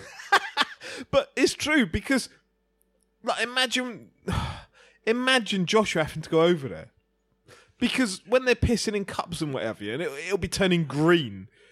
And people will just be going, yeah, that is fine. Yeah, that is clean. fine. That is how we piss in Russia. Why are you putting those shaded goggles on? Because we cannot look at the piss directly. It burns our retinas. I have lost other children because it's Dracula now. I want to suck your urine. 100 euros. All right, Kel. No, but honestly, guys, if we go back, 100 euro? Kel succula. If everyone remembers, I said on the podcast, can't remember which one it was, I said the Wilder Joshua fight will never happen. And I was confident it wouldn't happen for 2 reasons. One, Wilder doesn't need it. We're going to shit on Wilder regardless, right? But he doesn't get a fair rap for his record. The guy bloody beat Ortiz, and we found reasons to discredit him. He can't win. Oh, how frustrating would it be for AJ in this scenario? You're thinking to yourself, like, it could be a scenario where someone else could end up unifying the division. Fury. Oh, that's the name I was thinking of. But Fury could unify it, and AJ's sitting there thinking, I could have done that if it wasn't for me being held back and been £50 million richer if it wasn't my fucking contract. What I've heard. I signed 43 years that my granddad signed for me, and because they hit the metrics, I'm I think his still... granddad was Irish. On relatively good authority, is that there is a strong disagreement between AJ, Hearn, and McCracken. So you've got three. Rob McCracken is trainer, and he's looking at me. Not Max McCracken. No, I'm just thinking, they all disagree with each other? No. Right. Joshua wants to fight. Joshua wants to fight. McCracken is up for the fight. Hearn isn't. Hearn doesn't want to give away all the power within it. Well, no. Sky don't want to give away the revenue. So here's the problem: is that Hearn has other people to answer to. Joshua has himself to answer to. He's a boxer. Yeah, 50 million's good. McCracken's like 12.5 mil. McCracken is going to be taking X amount off of that as a trainer. So he's up for it, and he believes his man can win it. Then you've got Hearn, and when you look back at that BXR interview on IFL the other day, Hearn says about Barry Hearn is over with Shelley Finkel discussing this fight over a coffee as we speak. A while back, we tweeted out or discussed on here, I can't remember which, the fact that Hearn will not be involved in these discussions. There are people above Hearn, Eddie Hearn, who are involved in these discussions. And sometimes we get called fucking mentalists. I'm not one to blow our trumpet, right? I'm not one to sit there and go, we know everything. Terry's very good at that. Terry will do it all day long. All right. Fucking hell, all right. No, because you're good at it. Mate, you can expect a letter. But you're good at it. I'm not good at that. But sometimes we know things and we're not allowed to tell you where we know them from or how we know them. Yep. But when we say, and sometimes we'll just leave it in there for you, when we say Eddie Hearn isn't involved in these discussions, we sometimes know things that people should listen to a little bit carefully. Yep. Because Eddie is not involved in these. So when he says Barry Hearn's out there now discussing with Shelley Finkel, yeah, because you're a fucking public schoolboy little brat that's out there bullying people, calling him Shelley Winkle. You fucking prick, right? So here's the problem, that you've caused that issue. So your old man's got to go out there And clean it up. I've just received 14 emails from various people's solicitors. The Chap and Dharma legal team, do you know who they are? Put that to the bottom of the pile. I've got more important priorities to deal with this week. But look, Can I ask, therefore, if... Okay, quick one. Go on. Look at this fight. Joshua versus Wilder, undisputed heavyweight champion of the world. Yes, Tyson did it. Tyson did it with 3 belts. This is for all 4 belts. An American fight, this is a $300 million pot. Fact. And the rest. Yeah. International rights, just in America, 300 Oh, million. okay, yeah. Then if you look globally, this is a £500 million fight. They can't get 50 million. Eddie Hearn doesn't sign those Where'd kind you of get checks. that money from? Eddie Hearn, he doesn't sign those kind of checks. The man who signs those kind of checks isn't even Barry. Okay. It is Barry. So- Francis. AJ, let's just say, they say to AJ, look, it's not going to happen, mate. It's not going to happen. They want that 50 million in America, and we can't. We can't because I've got businessmen A, B, and C all telling me that it just doesn't work for them. Can AJ? What can AJ do? Could he drop the belt? No. Look at what AJ's doing. Like AJ is doing what I call the silent rebellion. He's doing nothing. No, he's doing in public. No, he's doing a very silent rebellion. So if you look at what Anthony Joshua is, go back a couple of years, right? Joshua was that guy. He was out with the lads. It all looked very amenable to the British public. It wasn't that long ago since he was sat topless whilst everyone else had an AJ there. But Having his last supper photo. But if you look at Joshua in the last 6 months, I've been tracking this, right? Hats on as well. Everyone Joshua's associated with in the last 6 months has been Muslim. I've checked. I know now. The venues he goes to are owned by Muslims. He's become very Pan-Africanist. No, his manager, Freddie Cunningham. No, but this is more... He's not Muslim. No, I mean in his social circle. Okay. So the places you're seeing him go to, owned by Muslims. I've double-checked this. I've been to some of these places. You're This is seeing... the level of research you get on this podcast. Yeah. So what you're seeing with Joshua is the Anthony Joshua that Matchroom and Sky try to keep hidden is coming out now. You'll know this because I genuinely haven't got a clue. What's the religion of Nigeria? Part of it's Muslim, part of it's Christian. Okay, so there's no And predominant. then there's traditional faiths. So the Muslim thing is more of a British thing. The Nigerian thing, his pride, I think it's just national pride.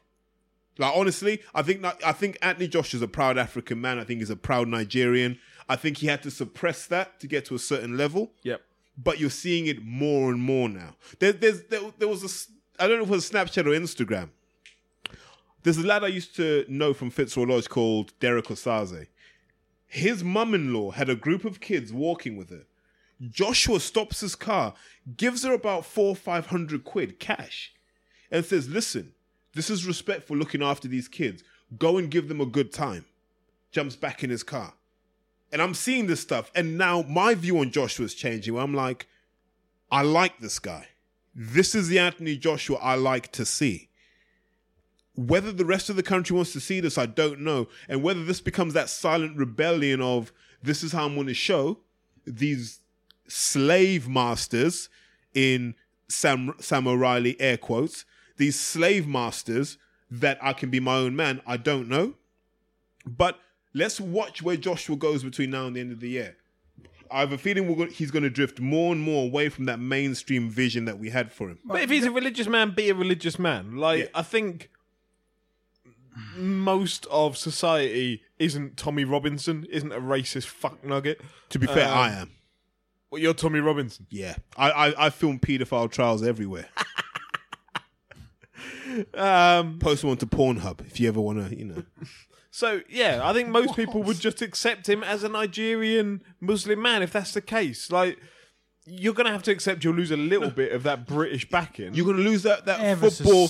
You're going to lose, you're going to lose that football reactionary numpty element. Do you remember when he did the picture of himself praying in Dubai? Well, the one where he had his sunglasses on indoors, yeah. And Twitter went ape shit. I think it was like 27,000 responses. All right, AJ blocked. Never buying another one of your tickets, you Muslim fuck. Why don't you just fucking go and live in Saudi Arabia, you cunt? All that stuff was happening on Twitter. This was all just Terry. Yeah.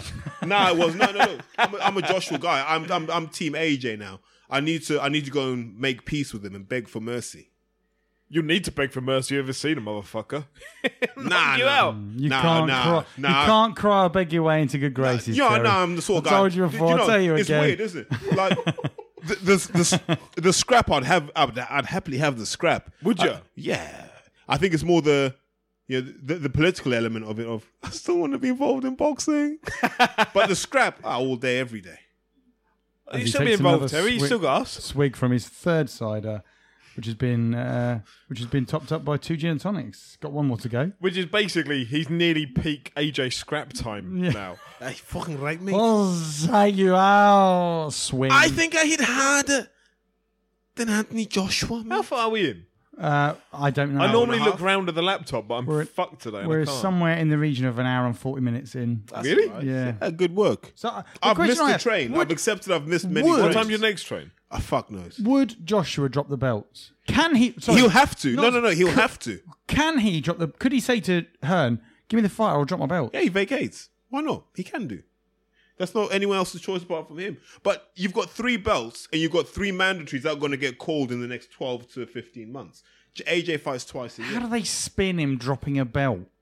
Well, they'll just say, we've got bigger fights to have. It was unreasonable. They were making him fight in Russia. With the current climate. He's not even Russia. the biggest American heavyweight. Have you heard of Big Baby Miller? Yeah. Look. What else we got to cover? Come on, man. Let's try and keep this 2 hours. We haven't got an agenda. No, I realise that, but Terry's not been here for 3 weeks. No, but let's touch on how clever Hearn actually is, right? Because I sent. This time, I can't deal with this. You can, Mark, because I need you here for this one. Oh, he's moved the stall out. I need you here for this one. No, because I remember I sent a message to you guys, right? I said, watch how clever Hearn is. Dubois is going to fight Tom Little, right? And I reckon within 10 days of that fight, Hearn's going to go, yeah, Tom Little asked a lot of questions of Dubois. He looked a bit shaky. And then he'll go to Coogan. I tell you what will be a really good fight, Coogan. Nick Webb versus Daniel Dubois. You did say this a while back. Yep. This is how he'll spin it. Nick Webb, ABA champion. Dubois never won the ABA championship. And then he'll go, there's a backstory. I can't talk about it, Coogan, but there's a backstory behind this. And I don't think Daniel Dubois wants it with Nick Webb. He'll frame it that way as soon as Dubois deals with Tom Little. And that's the fight you're going to see next because... And he will deal with Tom Little. Yeah, well... He will. Tom will ask him questions for a bit. It won't be interesting. And... Well, it probably won't go ahead anyway. Let's find out tomorrow. But then, so look out for how Hearn starts to position Nick Webb as a blocker to Daniel Dubois. And when Dubois gets over Nick Webb as a blocker, he'll put Dillian White in the way. And I'll tell you now, Nick Webb is dog shit. Dog shit. He is. I saw Nick Webb against Harry Miles, a cruiserweight on David Hay undercard at the O2. And Nick Webb just swung for the hills every single shot. Big right hands that, honestly, like Stevie Wonder would have stepped back from. Apparently Stevie Wonder can see. No. Have you seen the conspiracy on YouTube? No. Because there's a video of Stevie Wonder. Just following women's tits as they walk around the room. So it was a mic stand drops, right? And it's not even Stevie's mic stand. And he catches it. Sixth Sense, man. What the fuck? Sixth Sense. But sorry, go on. yeah, Nick Webb is terrible, right? Harry Miles, who's a cruiserweight by profession, he beat Nick Webb that night. He beat him. Everybody that I sat by, he beat him. Nick Webb won it like 40-36 on the card. But the thing about Webb is, if he hits you, you'll go down. Oh, I've no doubt at all. And that's what Hearn's going to sell. I hope he never hears this. I hope I never see him if he does. Yeah. Because I'll be going down. Yeah. Although I'll probably step back and just laugh. But Look out for that build-up, yeah, where Hearn goes, I'm going to make an offer for Dubois to fight Nick Webb for the British. Martin's just off for a piss. Oh, mate. Martin Fury and then Bob Arum. Martin, just a slight break there. As Martin a lot more slickly gets into his position this time. I'll give him that with his gamut. How did the op go? I think people will be interested to hear mine. I'll give you the gory details. So I've got damaged cartilage in the knee, in the right knee. This is gross, by the way. Like really damaged. And so the problem is that the knee bone and the knee cap have been rubbing together for a period of time. It's caused what's called a microfracture in the patella, which they thought was 2 millimeters. Double that, mate. Yeah, as it turns out, it was 4 millimeters. So what they've had to do is put surgery to go in, scrape the patella, which is the kneecap, scrape it to level it off to get rid of the microfracture, which also is meant just a little bit of polyfiller. No, they level it off rather than try and fill it in, I think. I was asleep, so I don't really know. And then they that also stimulates cartilage growth, apparently. And then they have to clear out what they call, and I love the word, debris. So all the cartilage, all the bone that's flaked off within the knee. I imagine it's like gristle. That's what I imagine, like gristle. Yeah, it's gristle. So you've got the problem that I've got a knee bone and a kneecap. They've got no cartilage. So it's like an engine running without oil. They're just scraping against one another. It's like the White Ledley King. I am like the White Ledley King. I was a centre half as well, you know. So you're just going to be doing the podcast from a swimming pool next time. Then I'll become a coach. What was wrong with his Ledley King's knee? Was that the same sort of thing? Or? No cartilage in either knee. Oh, God. So the problem is, ideally, they would give me a new knee. Like, they'd give me a replacement knee. But because I'm 35 years old, a new knee only lasts between 10 and 15 years, like a knee replacement. And so you can only have 3 in a year. 3 in a lifetime. Because any more than that, my brother's a surgeon, or my brother's a doctor in false limbs and shit like that. The scientific term. No, he deals with that as well. That's his job or just title. on the side. That's his job title, false limbs and shit like that. So, yeah, no, he his doctorate is in the Achilles tendon, if you ever want to ask questions about that. What did you think of David Hay? I asked him about that a while back. It was all fake news. So anyway, don't digress yet. You can only have 3 knee replacements in a lifetime, because your bones run out of the ability to stamp them on. Essentially, you'll get to the point, and because it only lasts between 10 and 15 years, I've got potentially 30 years of knee replacements. I'd be 65, and then I've got no bone left to stick another knee onto. you got So another leg. I'd be left with half a leg at that point. Can't they just give you PRP? Come on. Wait a minute, is that like PPI? Do I get money back? Nah, you might get some cartilage back. So it's like plate replacement therapy. So what they do is they get loads of stem cells, centrifuge all that shit, and then inject it into the site. And then the theory is, Sounds experimental. well, a lot of footballers get it done. Do I have to go to, I don't know, maybe You might have to go Marbella to, for it? you might have to go to Croatia. What they have talked about is putting a metal plate between the knee bone and the kneecap to create like a false cartilage, so it will just slide over that. I don't really fancy that, to be honest, but Just keep injecting Vaseline into there, mate. Just sort it out. so the problem is I haven't been able to train or So do you'd be anything. like the WBC titanium champion. Yeah, then I'll be mandatory, and then I'll just appeal if I'm not, just like Dillian White. I'm the white Dillian White. So.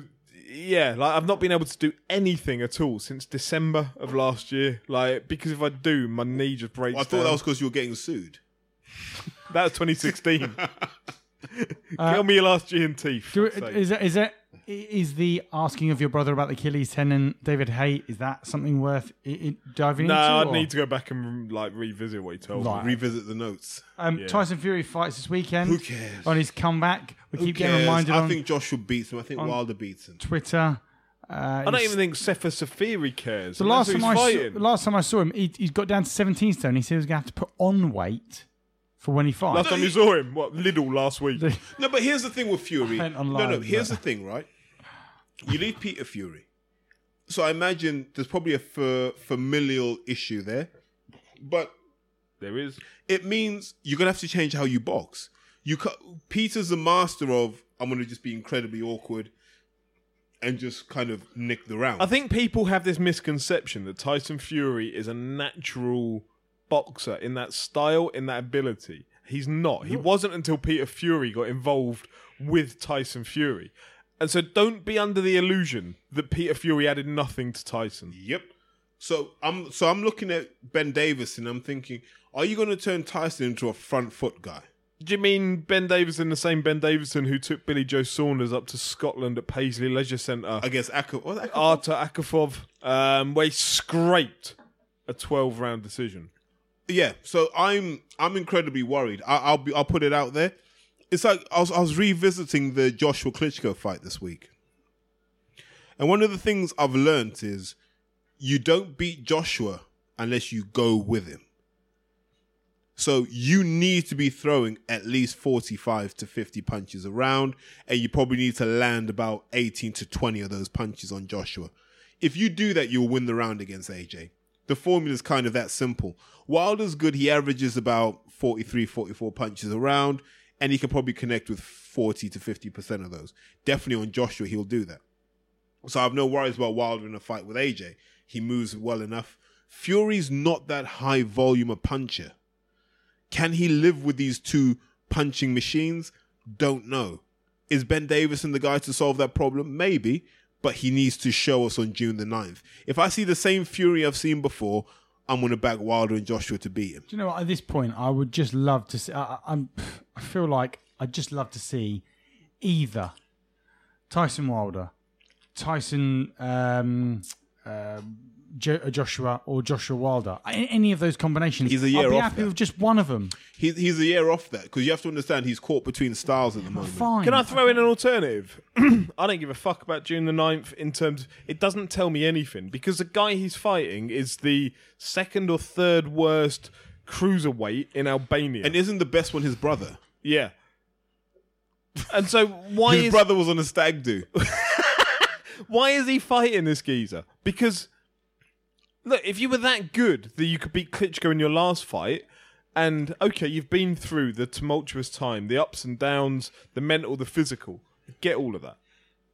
But if you were that good, you shouldn't be fighting this fucking... Is Well, he it- did say is he's it- there to get beaten. He is did it- say that in an interview. Is it time to revisit that win against Klitschko and go, what was he really fighting? Because, number one, I don't believe the Klitschko-Joshua fought was any good. I think he was... For the first 5 rounds, he couldn't get his timing, couldn't get his range. He looked like a guy who was rusty as fuck. he also looked like a guy who wasn't motivated until he got put on his ass. And then just the pride he has as a man I find it. forced I'm him going to rise. throw in the other alternative. It's too. How was he fighting? This is a man. Look, it's a fucking elephant in the room. Every motherfucker ignores it. This is a man who's failed a fucking drugs test. This is a man who's failed for nandrolone. We don't know that Tyson Fury was 100% clean in that. We don't. Look, at the end of the day, we can all be Billy Brits about it and say, like, oh, he's British, you wouldn't have done that. Get to fuck, right? We call out fighters from all over the world for failing drugs tests. Yep. We say it about Canelo.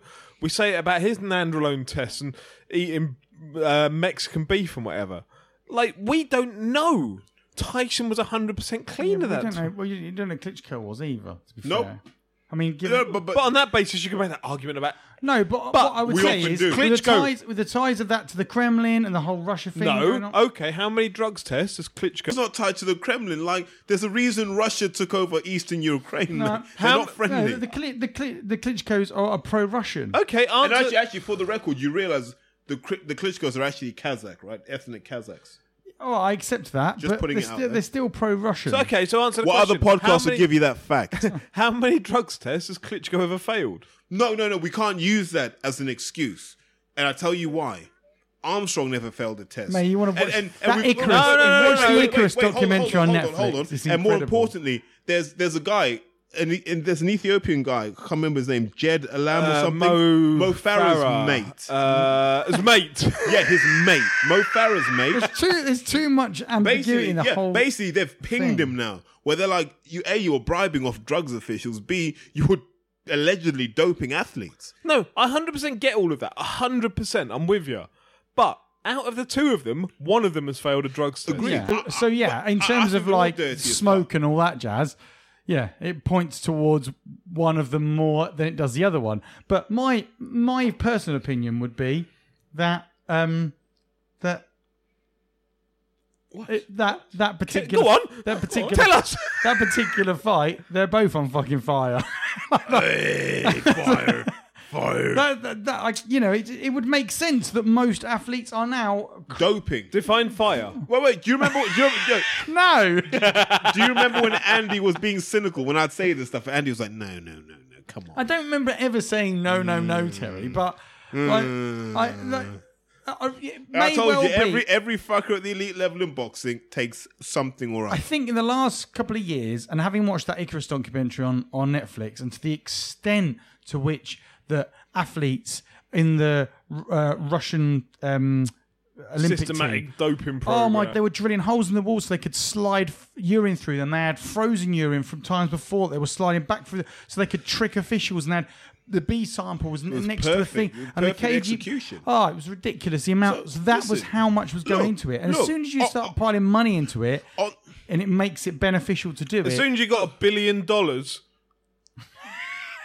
Oh, okay. it's just No, like look, in the look. last couple of years, it's made me I'm going for the hat trick entirely here. more Someone else cynical. sue me. Look, listen. There are people listening to this. I'll put it out there, right? You're a fighter. Look, I'm going to save you a load of thinking, a load of fucking bullshit. Listen, yeah? Testosterone enthronate, testosterone cypionate, 400 milligrams a week. Take that. Yeah? Growth hormone. If you can get a couple of IUs a week, take that. Take a little bit of EPO. Tell me how you feel after that. You need to make weight? Take a bit of clenbuterol. Tell me how you feel after that. I feel great too. I can't have any kids anymore, and I'm really. Wait, I've just failed every drug. Stop. Take some HCG. You'll be back to normal. There you go. Take some HCG, take a good PCT, and you're back to normal. So all you boxers, there's your blueprint. That's how easy it is. Right, give me a figure on a weekly basis. That little like cocktail that you've mixed up there. How much? 120 quid. On a monthly. Nah, on a monthly growth hormone's basis. expensive, 100 man. on a monthly basis. 180. No, more for growth hormone. Nah, it's not that expensive. This has come down in price in the last year. Something like Since you took somatropin. it. You've been checking, I've mate. never taken growth You've been hormone. checking. No. Look at your arms, Andy. He's rubbing his bollocks while he says it. We'll ask No, Michaela. growth hormone is fucking expensive, man. It's not Since it one came a out- month. No, it's not insanely expensive. Since he came off Tinder. Because remember, Andy, you just get the Chinese version now, right? You get the Chinese version where you're like, a month's supply. But it's even like regardless of the price, it's not prohibitively expensive. Yeah. Let's put it that way. If you're fighting for a British title, It's that's probably a gamble more worth expensive taking. for the actions you need to take to evade the drugs test. But the answer is, if you're somebody who is investing in their career, you're looking at $1,500 a year Yeah. to Or to give yourself what, a 10, Listen, 20, 30%? if you're an amateur, I'll save you that. I'll make it even easier for you. Disappear for a year. Take 600 milligrams of any testosterone, probably testosterone enthanate. Take 600 milligrams of testosterone enthanate for 6 months. Chill for 3 months. Take another for 3 months. Tell me you're not stronger at that weight. Insanely strong at that weight. The guy, I Blueprint. refer So what- back to what's Lance Armstrong's mate, who was talking about this, and he said when you're on testosterone, you feel more positive, you feel like you can just go forever. He said, well, when you take growth hormone, it feels like you can bend metal. That's what he said. He's a BBC podcast from about 2 or 3 years ago, and it's so eye-opening. Well, that But Icarus documentary where he's cycling uphill on his training runs, and he's just like the guy's interviewing him as he's doing it. He's like, I could just do this all day, all day. Like I'm not getting it's tired. incredible. It is incredible. and don't and he's forget- breaking his records, isn't he? Yeah, and he's over like- and over again. I'm not even tired. I was just Okay. gutted that they couldn't see that to its potential. That whole No, thing. but then kicked let's in. turn it around. And now I've given you the macro dosing, right? That's just to get your shit like wow from 0 to 100 in a second. Now let's talk about the micro dosing, where you're just taking 10, 50 milligrams of test a day, killing your training session. By the time you wake up the next day, you're never going to fail a test. Never going to fail a test. But you've got all of that benefit. So you always come under the line. Yep. Well, that- and you well, get all the benefits. in that come Icarus with it. documentary, Terry, you need to watch it because it is like in that. Andy, I've seen it. Okay. I wrote part of it. I'm inspired. So he even says, doesn't he? He says, If you freeze it at 1 hour 23 minutes, what do I, and he says I that, appear. that Russian guy, what do I do? And he's like, okay, stop now. Stop taking your stuff now because you've got X amount of time before you test. And he starts, but just before it all busts open, he starts coaching him on when he needs to stop taking stuff because he's got a drug test Yeah. coming up. And he's it watching is- Icarus like we never talked about the spreadsheet. The spreadsheet told you all the shit you needed Yeah, to know. I accept there's that. charts but on the this, spreadsheet. Dates. But this comes back Equals to date. this actually comes back to what you were saying earlier, Martin, which is there at the very least this behaviour has been alleged in this podcast, and you can watch a sportsman who speaks to a professional man who is then evidently linked to statewide sanctioned doping, which then proves what has been said on this podcast. And if you think that it's not happening in all walks of for my money, football, rugby, boxing, anything at the top level. Look at Guardiola's history. That's all you've got to say. Guardiola got twice for Nandrolone, was it? Oh! Now he wants to talk about this. No. I've never sat And here. he's always been a big advocate of this I've one. never ever sat here and said to you that it's not happening because there's no way that it hasn't happened from fucking day. Like Messi, it's well known. Messi was having problems as he was growing up with his growing, so he was taking growth hormone, right? Well, That was Barcelona paid for it. That was sanctioned, right? Did it ever stop? Bit strange that they were so quick that'd to be go, my we'll pay question. for it, right? Didn't even offer to do any research. Like, well, we've never done this before. We need to actually understand what it is. Oh, yeah. We do it all the time. There you go. And Spain was where Lance Armstrong's doctors were going to get to where they were holding his blood for them to come back and across. The guy was meeting Operation him at the border. Puerto. Well, he was meeting him at the border, wasn't he? And then giving Because him. it wasn't illegal in Spain. So that's the sort of thing you got to think to yourself, like, And how many boxers have their training camps in Spain? How many are in Marbella? How many management? Never been to Marbella. How many management?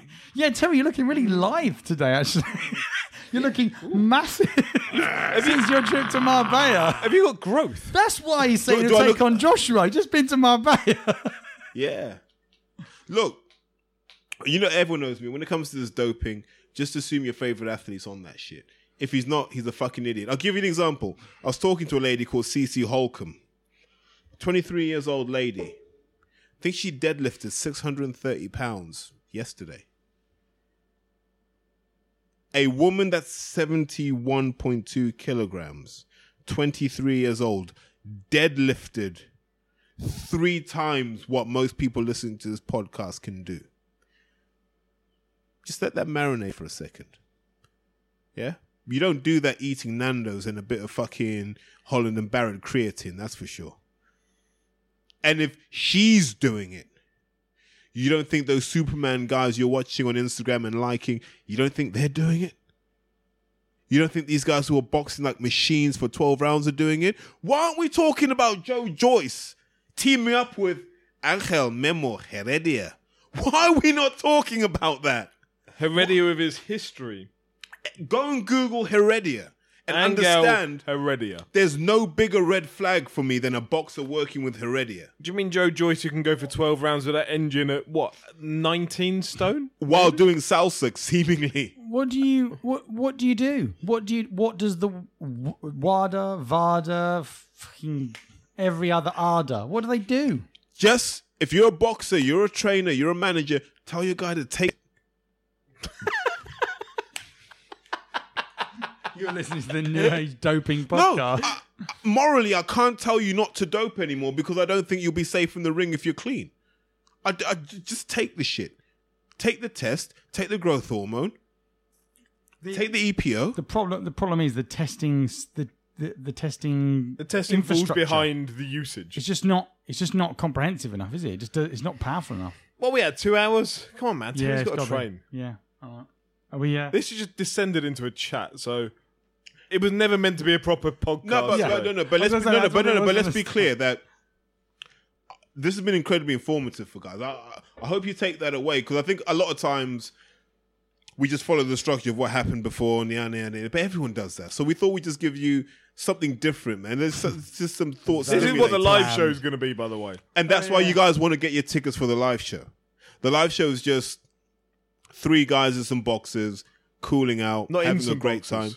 Craig Richards is coming. Is he? I think Richie Reactpour is going to come. We had a chat at May the 19th. Richie's interested in the idea. I want Chris Congo to come. Look, I want people to come because I want them to understand. Like, let them listen to what the fans are saying and let the fans listen to what they have to say. And let's get that shared empathy. At the very least, if you come along, you'll get to meet a shitload of boxers. So you're going to have Steve Goodwin's going to be there, Linus, 2 of the people we mention frequently because they're good people. Hannah Rankin is going to be there, female contender. Clinton McKenzie, former British champion, father to Leon McKenzie. Dave Allen fighting Tony Yoka. Is he going to... So, yeah, he shouldn't be fighting after that, should he? Yeah, well, I'd imagine not because it's about a month before. So fair play to Dave Allen because I've seen a lot of people give shit about Dave Allen, saying like, oh, what's he doing? His career's a mess. He's fighting Luis Ortiz, Dillian White, Tony Yoka. Dave Allen takes his fights because if Dave Allen doesn't take these fights, he gets drawn off by natural persuasion, by being a human being, and to also, the things that aren't good for him. So and Dave's gambling. It's a very old school mindset. I like this of just, I'll take my L's, but if they make me stronger, I've still got 4 or 5 years where I can dominate. His view is if I come back in 5 years' time and I'm a British champion and I've got 6, 7 L's on my record, and they're against the likes of Tony Yoka, Dillian White, Luis Ortiz, Lemroy Thomas, which granted that's a bit of a dubious one. But if I've got all those losses, but I'm a British champion, think of what I've learned and how I've achieved it. Fair fucking play. Yeah. So to Dave. Dave. Shouts out to Dave. We got Ricky Wright coming down to MC. Ricky Wright. Sprinkle a little bit of professionalism to an otherwise unprofessional. Well, at least us 3. But no, I'm waiting for these guys to show up because I think it's a good concept and we should really embrace it. And look, if you're there umming and ahhing about getting a ticket, just fucking get a ticket. Yeah, just get a ticket. Do it now. Go on to ticketweb.co.uk. I think whatever. Get the ticket. But come along. We'll wait here until you do it. Yeah, whatever. It's £12, £12.50 something like that. Thursday night. We're still here. Come. We're still here. Come. I'm sounding like your missus now. Yeah. Yeah. Things I need to touch on. Big shout out to Super Shane. Flew back from the stag do with Shane last week. Our man, the podcast man. What I loved the most about that was we both had that look that said, we know each other, but right now I don't think we really know each other. But it's all love.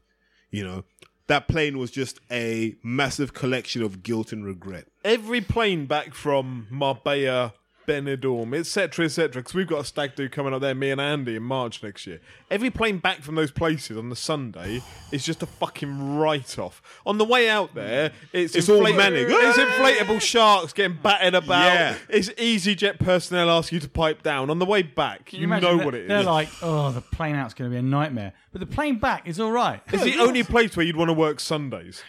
Yeah, you're like, fuck me. We just know we're going to run out of ham and cheese So no, it was sandwiches. good to catch up with Shane. I'll probably catch up with him in a couple of weeks. Good to see Carl on my way to quite possibly the dullest fucking conference ever. So he was a useful fillip in that journey. People know Carl Chapman. He was on the podcast before talking about white collar boxing. You know, he's just chilling, living life. Heard he's looking at turning pro. We'll get him an undefeated record. It'll be all good. Nah, look, I'm turning everyone pro this year. I'm like Chris Smedley. Shouts out to Chris Smedley. If anyone hasn't listened to the interview with Big Russ, listen to it. I've never heard a boxing trainer talk so candidly about the sport and his life as well. There are points there where it's quite hard to listen to, but everyone thought I was joking when I said I love Chris Smedley. It wasn't a joke. Honestly, find it. Porky's Corner with Chris Smedley. It's an hour and a half. I think you can get an hour in and basically get the full flavour of it, and it's worth it, honestly. I'm actually done. Is everyone else done? I'm done. Mate, I'm done. Mate, there's a lot of carnage on this table. That's quite a number of units of alcohol that you've consumed. Mate, I'm not driving, luckily. He's done well. He's done well. He's gone through 3 bottles of cider, 3 gin and tonics, and yeah, that's not too bad actually. Craig, it's your turn, pal. That's the first time I've seen. I mean, I think it's more because of the quantity you had access to. But it's the first time I've seen Martin out drunk in such a short space of time. He's never going to bother He's like with a that. fish normally. No, what's Mickey Haley doing? What is Mickey Haley doing? I can't wait to hear theirs, actually, because he apparently really, really, really cunted off Umar at IFL. Well, he did. I think they just shut it down. Are we going to touch on Umar and Daryl? Quick, before we go. Yes. So, Umar Sadiq, who we're hoping to get up here next week. friend all of the going podcast and a friend in real life. This can be like an annex to the end You of might the have thing because stopped I'm by going to now. start clearing away. Okay, so Andy's going to start just shutting, Not the mics, shutting the beat preferably. down. Not the mic, Yeah, not the he's getting rid of like The evidence. yeah.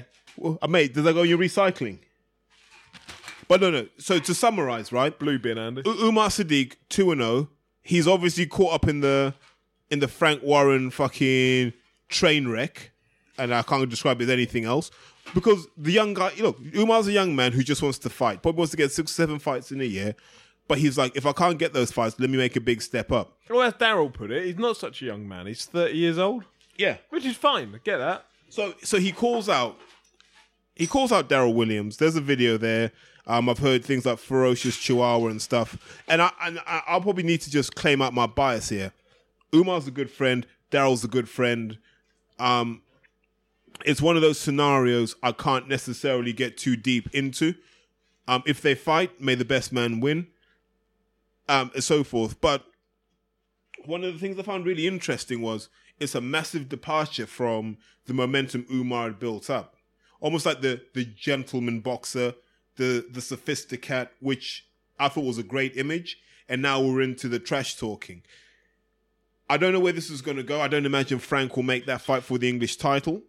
The board wouldn't allow that. To Yeah. be fair, like at 2-0, the board wouldn't let you fight for Southern area, let alone English. Yeah. So then I'm beginning to wonder, why would you make that fight happen? I genuinely think Danny Digham's a far more viable target. And, you know, there are enough mutual connections between the two that it would be rational.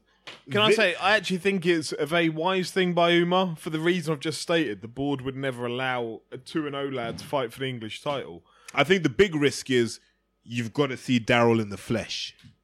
Which they're meant to be fighting on the same card, in theory. The Billy Joe Saunders Martin And they're Murray. both probably in the home dressing room. I'd get extra security, is what I'd say. I'd get extra security because I know Daryl as a boxer. I know Daryl as a man. one of them. This is how. Here's a memory that defines Daryl for me. I can't remember which fight it was he won, and Leon McKenzie taps him on the shoulder and goes, "Good fight, son." And Daryl, it was like a pit bull snapping, and he's like, "Who the fuck are you calling son? Who used to call me son?" And Daryl literally went from there and then and went, "Why won't you fight me?" And I was just like, "Woo!" And Daryl's got that bit of Nigel Benn in him where you're like, But those two are mates as well. Like who? Daryl and Leon. They sparred many rounds. You see, but don't. That's what I mean. Daryl's a guy. Don't cross that line with him, because once he tells you this is personal, you're gonna have to see him. And Andy's just farted, right? That wasn't like It's the end of the pod. I've been holding it in. and it wasn't even a great fart. It wasn't like a full-on detonation either. I was holding it in. But Would Daryl do something? Would he risk his board license for a changing room scrap? I don't know. nor the worrying thing is, nor do I. What I can't say on this podcast is he'd do nothing. It's very short-sighted if he does. It is, and it also isn't, because remember these guys are men first and boxers second. It's boxing. They all fucking say stuff they should or shouldn't say or mean. Look, I get that somebody is saying that to you as a man, but come on, man. Like, it's boxing. We see it all the time. No, but and I guess I speak about as a guy who, as everyone knows me, I push a fucking hell, Andy. I'm a guy who's pushed the envelope a lot of times. I thought I wasn't a good fart, Terry. Dick. And I've been called to account for the stuff I've said before, and sometimes it gets quite hairy. And it was just one of those where I look and I go, if you look at the landscape of guys Zuma could have called out, it doesn't make a lot of sense. There are other guys he could have gone for. But I think it does make sense as well, because the board won't sanction it. Therefore, he can say everything he wants about Daryl, because by the time he gets to the stage where he could fight for the English title, Daryl's moved on, presumably. Yeah. And therefore, it doesn't really... It's taken a free hit almost. Aside from the personal element of it. And that's the bit where you could have just said, listen, Daryl Williams has an English title. I want that English title. Then let Daryl respond. And if he's disrespectful, you throw the bombs at him. You see what I mean? Yeah. But I mean, like, Chisora White, I've heard stories about how that kind of got out of hand on a personal level. I hope it doesn't happen too often. That's all I say. Because remember, some of these guys... A lot of these guys aren't fundamentally, like, nice people. And when I say nice, I don't mean, like, they're horrible. I just mean they're not, like... They're people that come from the streets, people that don't mind a scrap. Yeah. A lot of people, general day-to-day... And he's now got a mic in hand like Freddie Mercury. Have to... You bent over like Freddie. I think most people, and I'd go as far as to say probably you two, on a daily basis, are more likely to tolerate certain people than you are to get along with everyone. And when you talk about certain boxers that they're unlikely to tolerate, if you took out that tolerance, if you took out that desire to have a life where it was more smooth running, then you'd be just like, mate, I just don't want to go to jail. Do you know the number of times I sit there and I read tweets from boxers and other boxers and they talk so much shit, and I'm like, I just want to hit my red button, go over to the city they live in, and just go and fucking kidnap them. That's my instinct. Kidnap. But then I sit there and and this is a lesson from having had to deal with court cases before. You feel so stupid explaining it to your mum.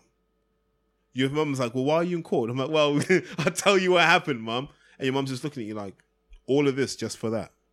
And you feel like a prick. So the mature head in you goes, I don't need that again. Whereas the other half of you is like, I could just go home, get a bread knife, just put it in him and fuck off. And I don't advocate that. I do not advocate that at all. But they're the instincts. Like, when conflict riles up in me, they're my first two instincts. Take someone out, kill him. More about just going, like, I know there's times when I speak to Martin, he's like, but this bloke today, and oh my fucking God. And then he tells me a story where he probably wanted to just dress the bloke down and make him feel about 1 inch tall, but he doesn't for the sake of his life. He was talking about sticking a bread knife in people. But regardless, the point still remains. There's certain things I can't confess on a fucking podcast, but it's not new to me. So when you talk about the court cases, Yeah. We might have some of those this week anyway. Yeah, So, so they might remember me. I might be like Tommy Robinson. Mate, you're here for the same shit again. Oh, I need to go because I've still Right. got taxi duties. So Yeah, and Andy's going to put this out tonight. So Yeah, whenever you hear it, excellent, yeah. this is when we recorded it, tonight.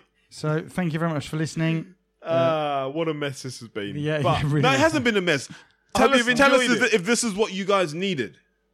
we'll do it more often. We'll just scrap agendas and chat. Yeah, fight talk for that. Thank you very much for listening. Bye.